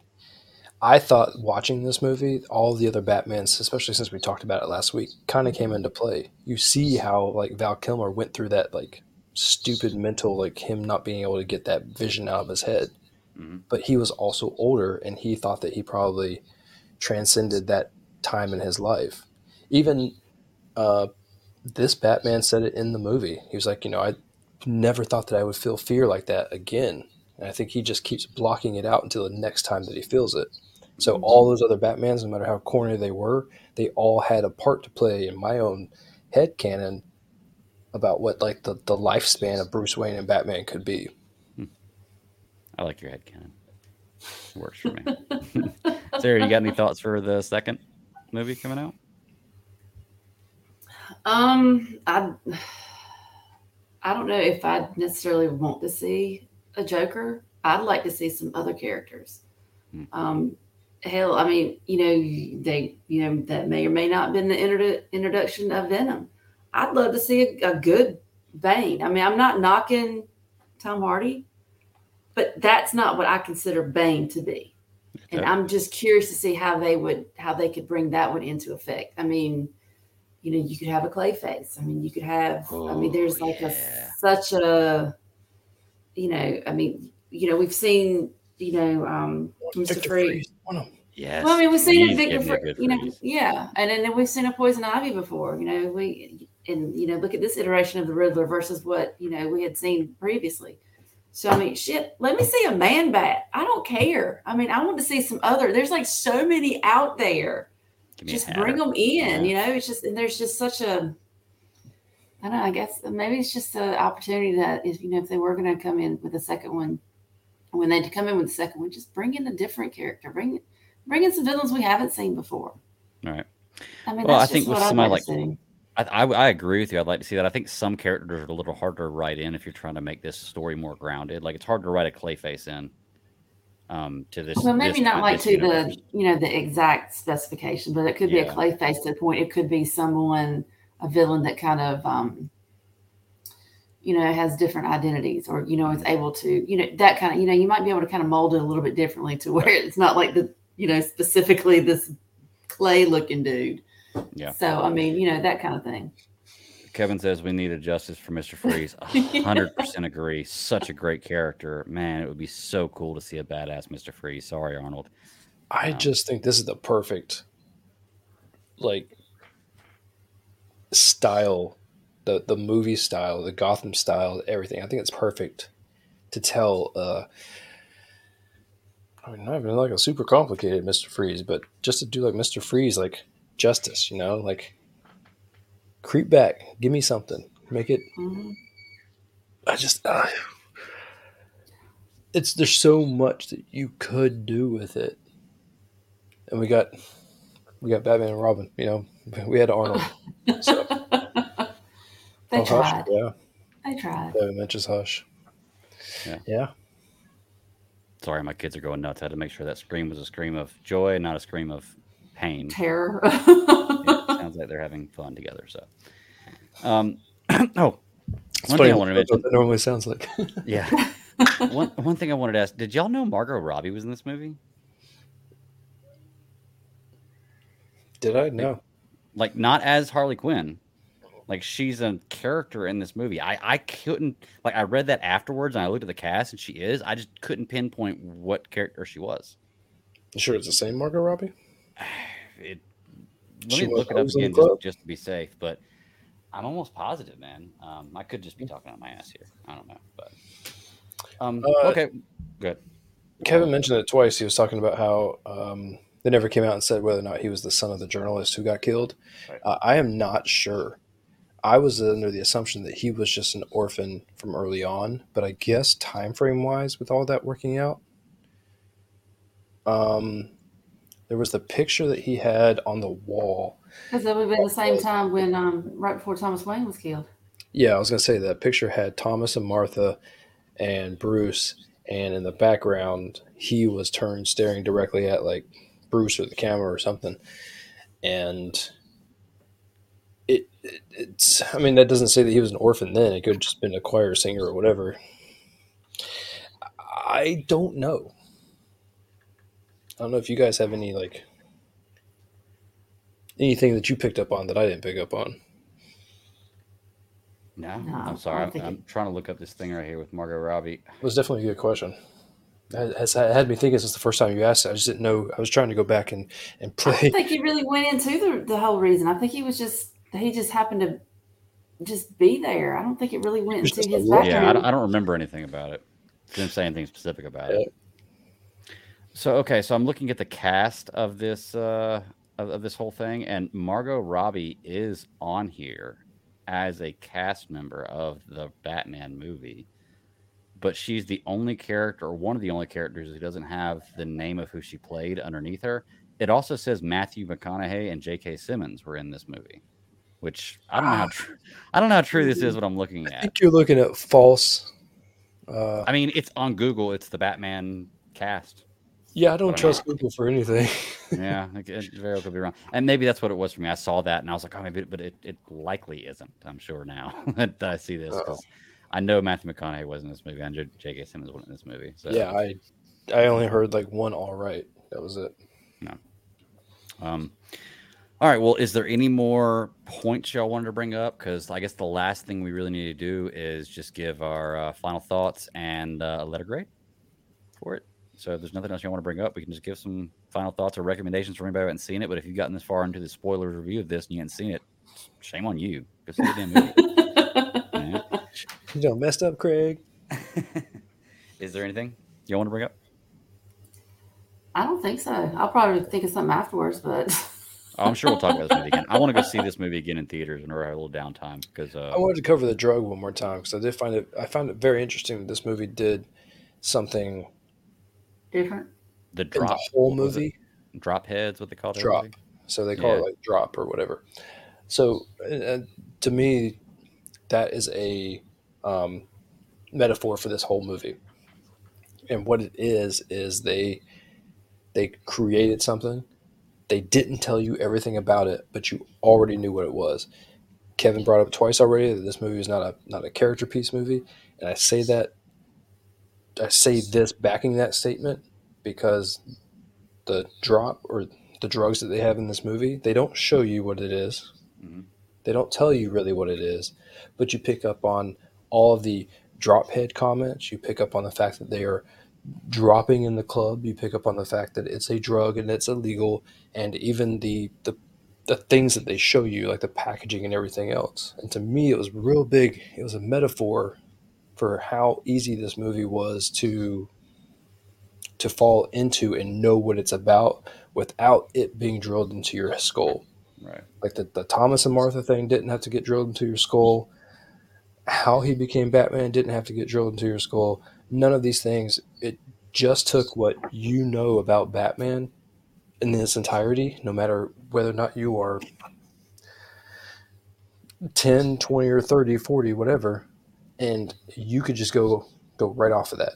Yeah. And I thought that they did a really good job with that. So I guess that's actually going to tie me right into like my final thoughts. Go see the movie. It was really good. Nothing in this movie I thought was over the top, and nothing. It was, Sarah said it best, very psychological. It wasn't too extreme. Mm-hmm. So it didn't leave you like, what the hell just happened? But there were some scenes in this movie that made you really, it really gave gravity to Batman. It really made you feel like the criminals and the underworld and what the lifestyle that he chooses to live in Gotham is really about. And especially in the very beginning of him being Batman. Good points. Sarah, you got anything? I mean, Ross nailed it. yeah. I mean, it's kind of like what I said before is, I really didn't have. I honestly thought I was going into. Oh no! Got hyped up on the trailers. Yes, I know. Got hyped up on the trailers and that kind of thing, and thinking, okay, well, I try not to have like any kind of expectation. But the fact of the matter, it like totally sucked me into the story. I really, really, really enjoyed this story. I really love the fact, like I said, it was like a psychological thriller. It was an action movie. I mean, and it was Batman. I mean, it was just there was like so many like cool aspects of it. And I really bought him as Batman. I mean, here we go. I'm like, this was Edward Cullen. That's the first thing I told you guys. I was like, Robert Pattinson, like for real, seriously. But I mean, I just really enjoyed it. I mean, I may have looked at my watch one time just to see what time it was, just out of curiosity, and I was like, oh hell, that's almost over. I mean, the length of it really didn't bother me that bad. Okay. But there was just like it was a fun film. I mean, it was fun. It was, and I think even if you weren't a Batman fan, you would still like this movie. Mm. It's like one of those where it's not like your typical, you got the detective part of it. Like I said, you've got the psychological part of it. You got the thriller part of it. It's a freaking action movie too. I mean, like I said, I freaked the hell out when I saw that damn car and that chase. And I'm not one for car chases. I think a lot of times that's a little waste of movie. But that was the shit. I was just like, oh my God, this is crazy. So, but yeah, I recommend. Definitely go see it. Absolutely. 100%. 100% agree with you too. Go see it. Final thoughts for me, still the same way. This is still not my favorite Batman. Has the possibility in the future, based on what I've seen, to become. But my first kiss is not gonna stay away from your girlfriend. So, I just I'm interested to see the growth of this. I like Matt Reeves as a director. Pattinson sold me as Batman. I have, of course, a few issues here and there with this movie, but I have a couple of issues with every movie. There wasn't enough to pull me out of it and make me say, okay, this is not good for me. I can't do this. Love the casting. Like the direction they're going. I recommend it as well. It's just, when I got out, you guys asked me to describe the first, in one sentence, what it was. And my description was, we have another Batman movie. And I was trying to be kind of, what's the word I'm looking for, broad with that, because that can be taken a lot of different ways, but it's in a good way. We have another Batman movie, and I'm happy for that we have another version of Batman that I want to see on the big screen. So I guess the last thing to do is just give it some grades. So I guess we'll go, do y'all want to do 1 through 5 or A, B, C, D, F, or A, B, C, D, E, F? Why is there no E? Because that's excellent, and you can't be excellent when you're that far down the road. Good point. Okay, gotcha. All right, well, that's always I think excuses me. So 1 out of 5. What do y'all think? I get a 4. I mean, it wasn't groundbreaking and earth shattering, but I really enjoyed the story. I really enjoyed the writing. Okay. And the acting. I mean, I thought the acting was really good too. I don't want to rob anything away from that. I'm right there with you. I'm at a 4. It was a solid movie. I may like it even more after a second watch, but I'm more excited for the future of this franchise. going forward, because it looks like stories that I'm going to enjoy and that I can look forward to. Which grade, Sarah? I probably agree with you guys, but I might give it maybe a 4.3. Okay. Reason because I like stories like this. I like stories that pull you in and make you think. And this was one where like with the riddles and all that kind of thing. Because apparently I must be a dumbass, because there's no way in hell I would have thought of that shit. There's no way. There's no way. So I mean, it's just those types of stories. I mean, I like that type of writing. I like it, pulled me in, and I just really enjoyed it for what it was. Were y'all trying to figure out the riddles before you were told the answer? Oh, There's no way. There's no way. There won't no way. There won't no way. So I'm no math wizard, but I think that gives us a 4.1 average. You made it easy for me with the 4.3 and 3 people, so I think that gives us a 4.1 average for the movie. I could be wrong. Let me know if I am. But I am going to put you on the spot and ask you a question, though. Do it. What would you have liked to see out of this movie that you did not get? What were you expecting? What did you come in with that you kind of were wanting to see and you didn't get? What could have made it better? Oh, Kevin's 4.7. I thought it was 4 question mark. That for me, honestly, it was the suit. The suit was the only thing about this movie that I didn't that didn't really like work for me. Everything else, I'm totally down with. I disagree with you, Greg. I 100% disagree with you now. Okay. I'm not a big fan of the things, but the rest of it, I am on board for. Well, the reason I say that, the thing that got me on that is because it's one thing to see a photo, but to see him move in it, see, because I know you had a big issue with the collar. The collar I loved. No, that worked. No, I agree. Honestly, whenever I see it in live action, it actually works for me better, and I don't mind that. It's not the look of the suit for me so much anymore. It's the power set of it. Like I said, I don't like the idea of. What's your thought with the grappling gun? Being bulletproof at this point and this point not. Like it's like, oh well, okay, it's just. But, I mean, that's the only thing that really pulled me out of it. I would change the suit, and the suit's going to progress. But what's your thought on the grappling gun? Because I mean, I've always thought, is that really something that you could actually use? I mean, what did you think about this iteration of it? I mean, Batman always uses a grappling gun, so I'm going to believe that it's there. I like it. Was very. Oh my God, what is that video game? Arkham, the Arkham series. Oh, I can't remember it. It's not Prince of Persia. It's the other one with the Assassin's Creed. It's very Assassin's Creed. To where like it, he always had one that just like popped up and was like ready to go. But I mean, Greg, you know enough about like powder loads, and like I understand getting shot with a bunch of like little 9mm, and if that thing truly is deflecting and whatever else, because I don't know how thick it is, he's got to be a pretty skinny guy, even though he's supposed to be muscly.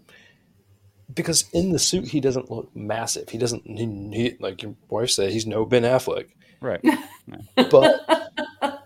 I mean, a shotgun blast is a shotgun blast, and one that close is like, especially depending on what's loaded in that shell, is gonna put you on your butt. Would it do what it did to him?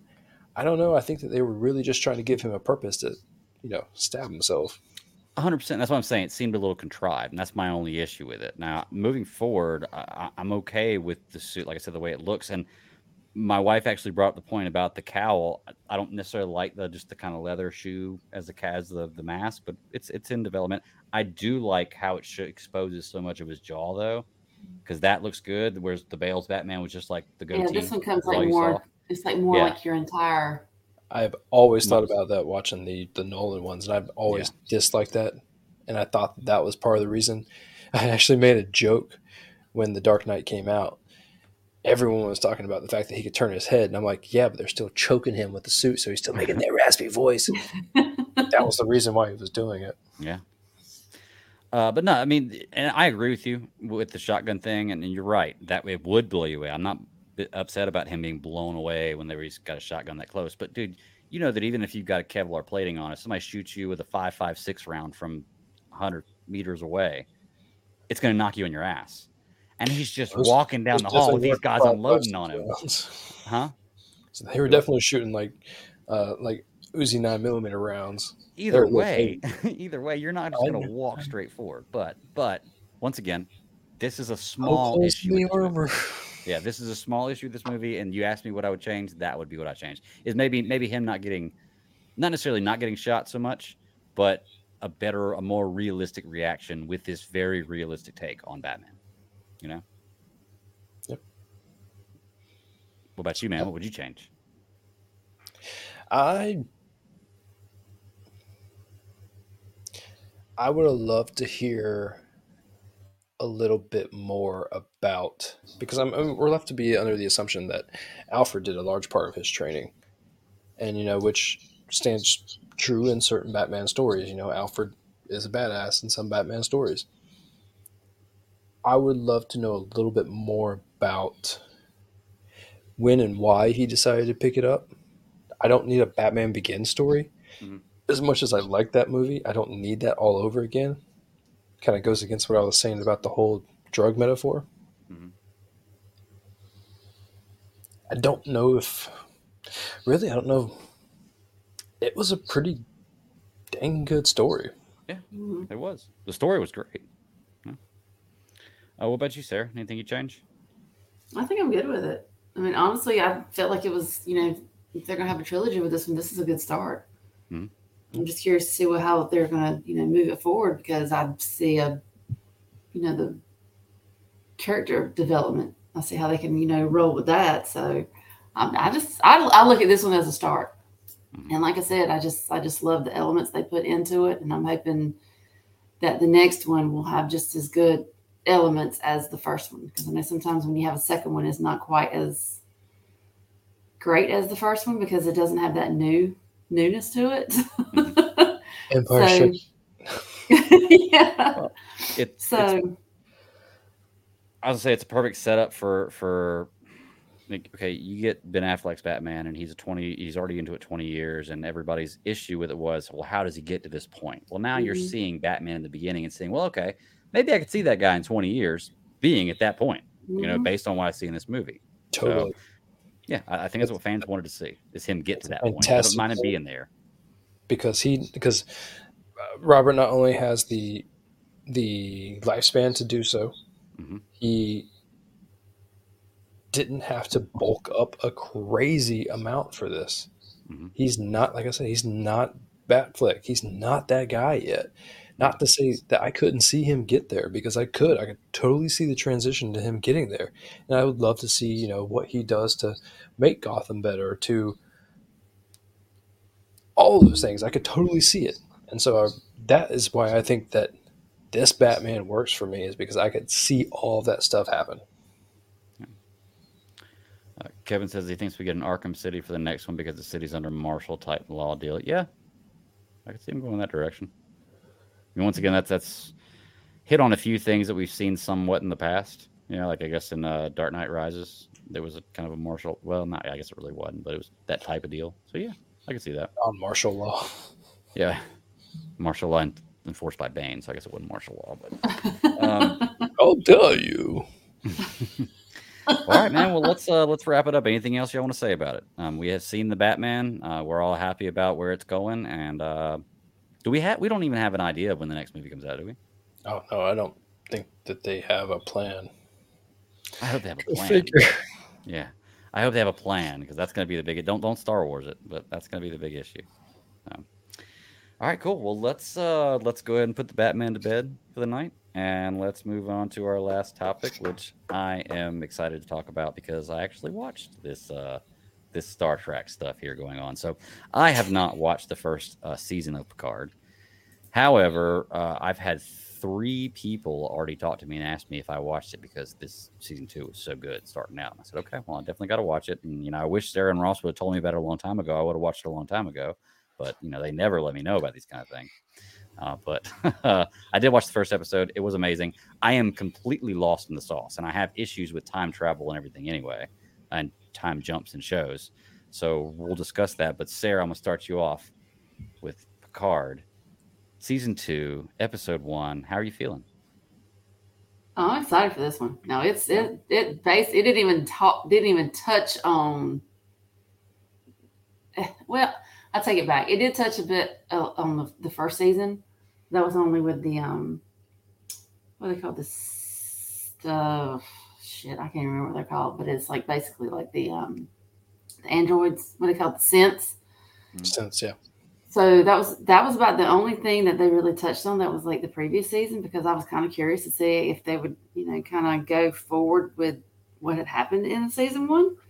But no, they're like, no, we're just gonna go full throttle into something totally different. So, and previously, and I knew there was gonna be 2 OG characters from Next Generation that we're gonna bring in, which I was excited about seeing, the other one not so much, because that wasn't really one of my favorite characters. And full spoiler, I'm talking about Guinan. I mean, because she was never really a character I cared too much about, because I don't know. But anyways, but when you saw Q, I said, yes, it's about to get real now, because it sounds like to me it's going to be kind of like a reiteration of, oh God, what was the first episode? Was it Farpoint? Because I'm wondering if Q's going to put Picard back on trial again or not. So I'm curious to see how that goes. But otherwise, it looks like it's going to be a fun ride. That's all I can say. Well, this is the fun part about not knowing a lot about Star Trek. Is I don't know who Q is, but just based on Patrick Stewart and his reaction when he heard that voice, I was like, "Oh, shit's about to get good." I was like, something's happening. Bro, I didn't watch season. Know who Q is. I'm going to tell you that right now. Do what? Who doesn't know who Q is? So I'm about to find out, at least. Let's put it that way. It's funny because I didn't watch season 1, and you say this doesn't have anything to do with season 1, but the way this episode started out, I was like, oh, this must have been like a cliffhanger ending for season 1, and they're just picking up on it. No, not the case at all. But before I get into that, Ross, your thoughts, just overall season 2, are you excited for it? This episode was really good. I was a little lost walking right back into it because I didn't watch any recap information. Mm-hmm. I sent you that primer YouTube video, which is like a real short and sweet, here's a little bit of everything that you need to know just to get into it. I don't remember exactly where. I remember the last scene of season 1, but I don't remember how everyone got to where they were. And so as I'm watching it, I'm trying to piece it together in my brain again. I'm like, okay, hold on, what happened? I know all this. I know this. I know this. I know this. I know this. There's a time lapse in there because And so trying to figure all that stuff out was really it had me sucking in the best parts of this show, but still trying to figure out what I had missed. And I didn't miss anything. It really is just trying to progress to the next thing, and which is good, because I'm all aboard. You can only tell so much of a story before Patrick Stewart starts getting old again, and so you want to get to the meat real fast. Just give me the story, tell me what it's about. And when they jump to it in this episode, their reimagining of the Borg, not reimagining, but their different telling of the Borg at this point in time. I mean, I'm like, this is like Next Generation all over again. I'm here. Give it to me now. Give me 10 episodes right now. Quit playing. Go ahead and jump into the story. Yeah. Can I tell you something? After watching this, I'm watching Patrick Stewart playing this role, and I'm just like, my God, this guy's an amazing actor. Like, the speeches that he's giving in this and the wisdom he portrays in this character in this show, I wanted to sign up. I was like, sign me up. Give me the paper. I'm ready. Let's go, man. I'm ready to hop aboard and let's go. Because I was like, man, this is some deep stuff right here. This guy, I would follow that guy into a fire, or firefight. Yeah, or either one. But yeah, I loved it, man. And once again, this is me not even being a big Star Trek guy, or not really knowing it. Not that I don't like it, just not really knowing a whole lot about it. But I'm definitely going to go back and watch season 1 based on what I've seen with this first episode and the fact that it's only 10 episodes. It's not a long season. Yeah. Just remember this one thing about Q. If you know nothing else about Q and Q continuing, whenever you see Q, shenanigans are afoot. He's the Joker in the deck, my man. Yes. See, I think I've heard something about Q before. Mhm. It may just be something about Sarah in passing talking about it, but I don't really know enough about it. But like I said, once you saw his face when he heard that voice, I was like, oh, But I love how he okay, engaged okay. himself. That was, well, in It did with essence, both characters. yeah. You know, like you mentioned the fact that we got 2 callback characters, and so with him, perfect. You know, like here's what he looks like, or here's what he used to look like, but just to make Well, it, no, that's what Q looks like. But he was like, okay, let me kind of yeah. force. I Age look up like with you. you, Oh, if you're older, I want to be older too. and that's Q. That's the Yeah. shit he pulls. I mean, he's such a shenanigans. That's all I can say. To have Guinan do it too, or to make an excuse about it, I was like, you're not really selling it so much for me. But when Q did it, I'm like, yeah, that's Q, like you just said. Exactly. Okay, so there may have been something I missed, or it may be something they just haven't told yet that we're waiting to find out, and y'all can let me know. So the way this episode starts out, it starts out with basically 3/4 of the way through the episode, you're in this scene where their ship's going down and they're getting taken over. Goes through the rest of the episode, then brings you back to that point, and you get a little bit after that. Okay. He blows up the ship. And somehow he's not dead. Did I miss something, or is this something that's I'm assuming They started going the to be the same episode. now? The episode was like going on right then. So they on the ship, all this stuff was happening, and then he gives the codes for the self destruct. Okay. At that, as soon as that countdown happens, it goes prior to that Yeah, point 48 in hours, I think time. it was. Yeah. Right. Right. So it goes back. So in essence, it's going back to show you this back to how they got to that point in time. Right. Right. And I get that. But then they get to that point and you see the explosion and you see him the self-destruction of the ship. And then the next scene is him waking up in that area where he meets Q. So did I miss something, or have we just not That's found out Q. how we get from A to B? That's Q. I mean, Okay. I'm sorry. I know it makes absolutely no sense. Okay. But just Google that character. Okay. And okay. it will make absolute sense. Okay. Well, like I said, I don't know enough about Star Trek, but it was just one thing. I was like, maybe I'm missing something.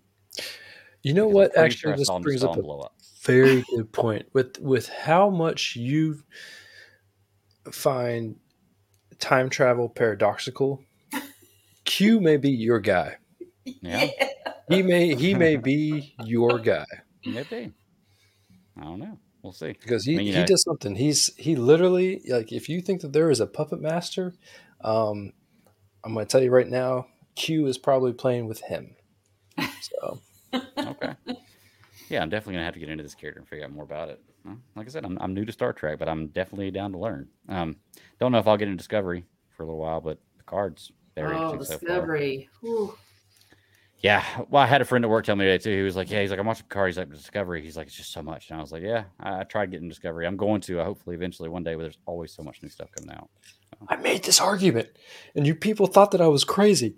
I made the argument that Paramount Plus screwed up.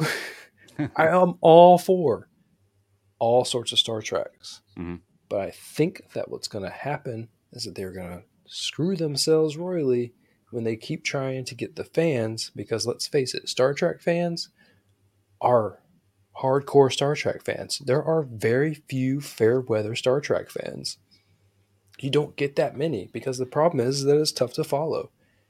What you are going to actually have is an oversaturation, which Star Trek fans have never experienced.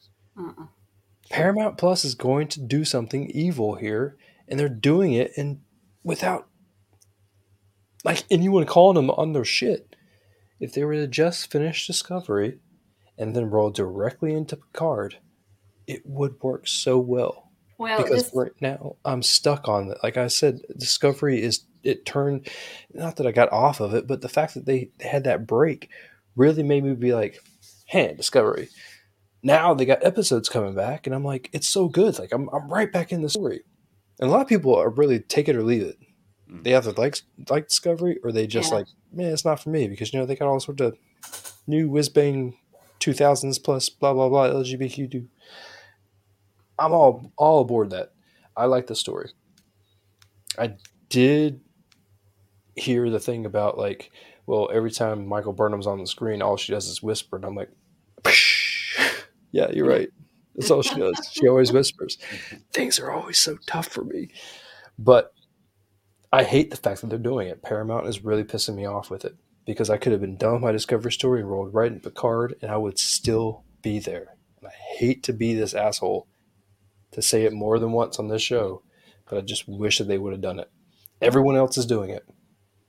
Well, the thing that's throwing me off is the fact of if you read any of the Star Trek like books, that canon, it starts from the time after Nemesis and moves on to then. It's throwing me off because now this is before you had Picard. So Picard is after that as well. So, and I'm like, and the different stories, I'm like, why aren't you doing this? Because these are some damn good stories too. So I'm all over the place with everything. I'm just like, oh my gosh. And that's part of this argument, not argument, but self-confliction that I have. Because I don't need a definitive timeline or definitive anything. But the more that they do to help would be better. When you start to run these shows concurrently, it really starts to screw with you, not only trying to figure out where it belongs on the, red string on the map, but now you're actually living it in real time, watching these shows. Well, and that's the thing you got to remember, because Picard, it's at this time, which it's like the natural progression of time. If that makes any sense.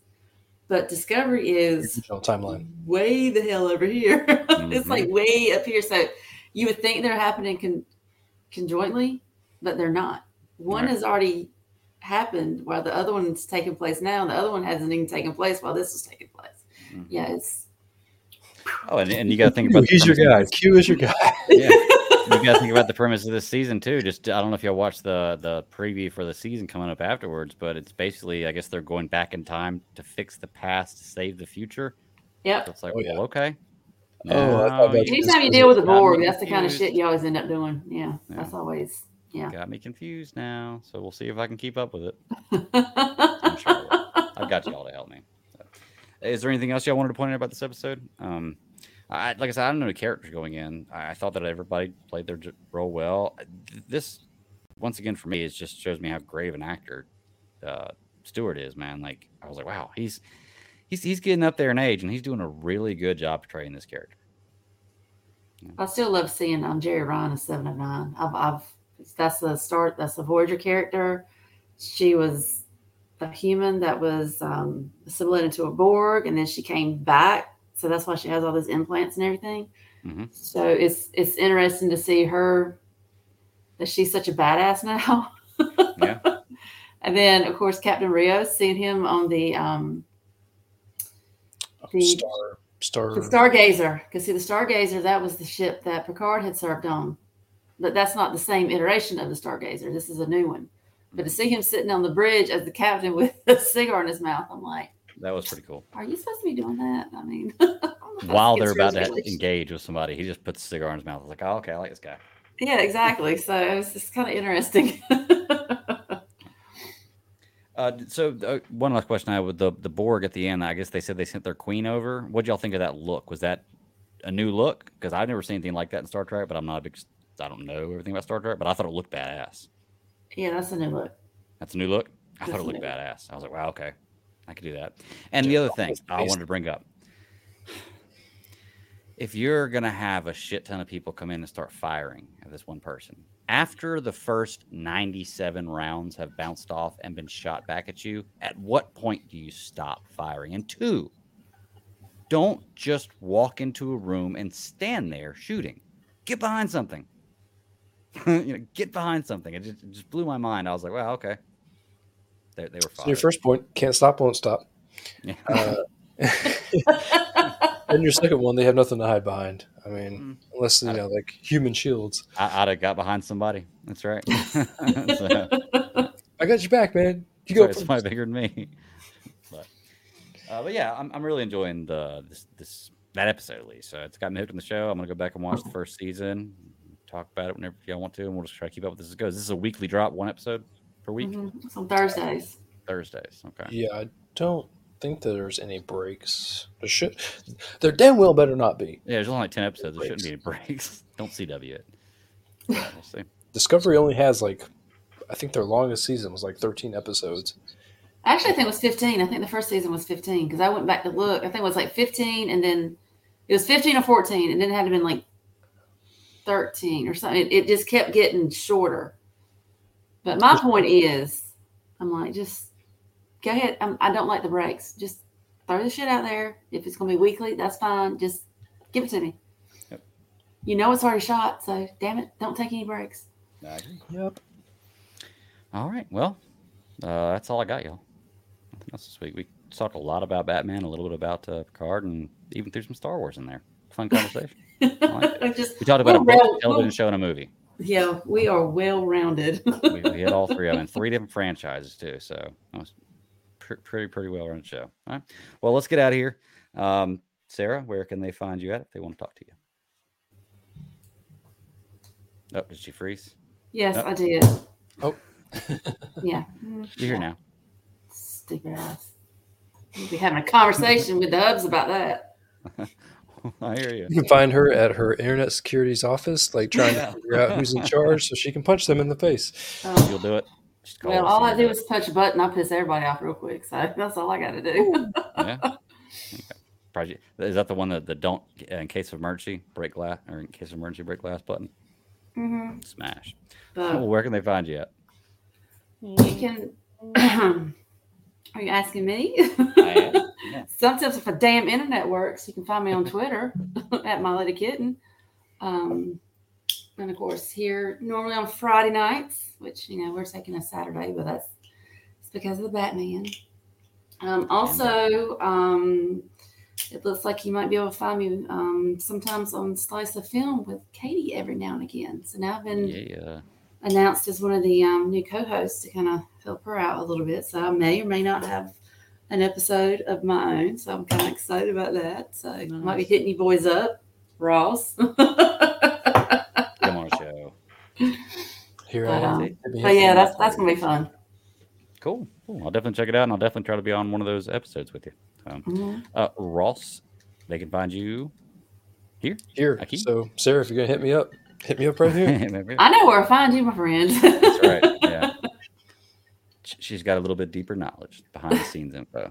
So, you can find me at the Bat Daddy 52 on Twitter. I have the show handles at SCS Podcast 1 on Twitter. It's the only two forms of social media the only form of social media that I have. So it's the only way to get a hold of me. We are here generally every Friday night, live 9 p.m. Eastern Standard Time on YouTube, unless there's something that gets in the way, like a movie release, or we have all busy lives and just have to push the show. But we try to get to you every week. Audio drops on Mondays on any podcatcher of your choice. Give it a like, give it a review, tell a friend, all that good stuff. And you can come with us live on Fridays, be in the chat room, be part of the show. We'll highlight your comments, we'll answer your questions. It's fun interaction, so come check us out. But with all that being said, man, I got nothing else. Let's go ahead and get out of here. I guess keep pounding. Bye, guys. I'm no longer vengeance.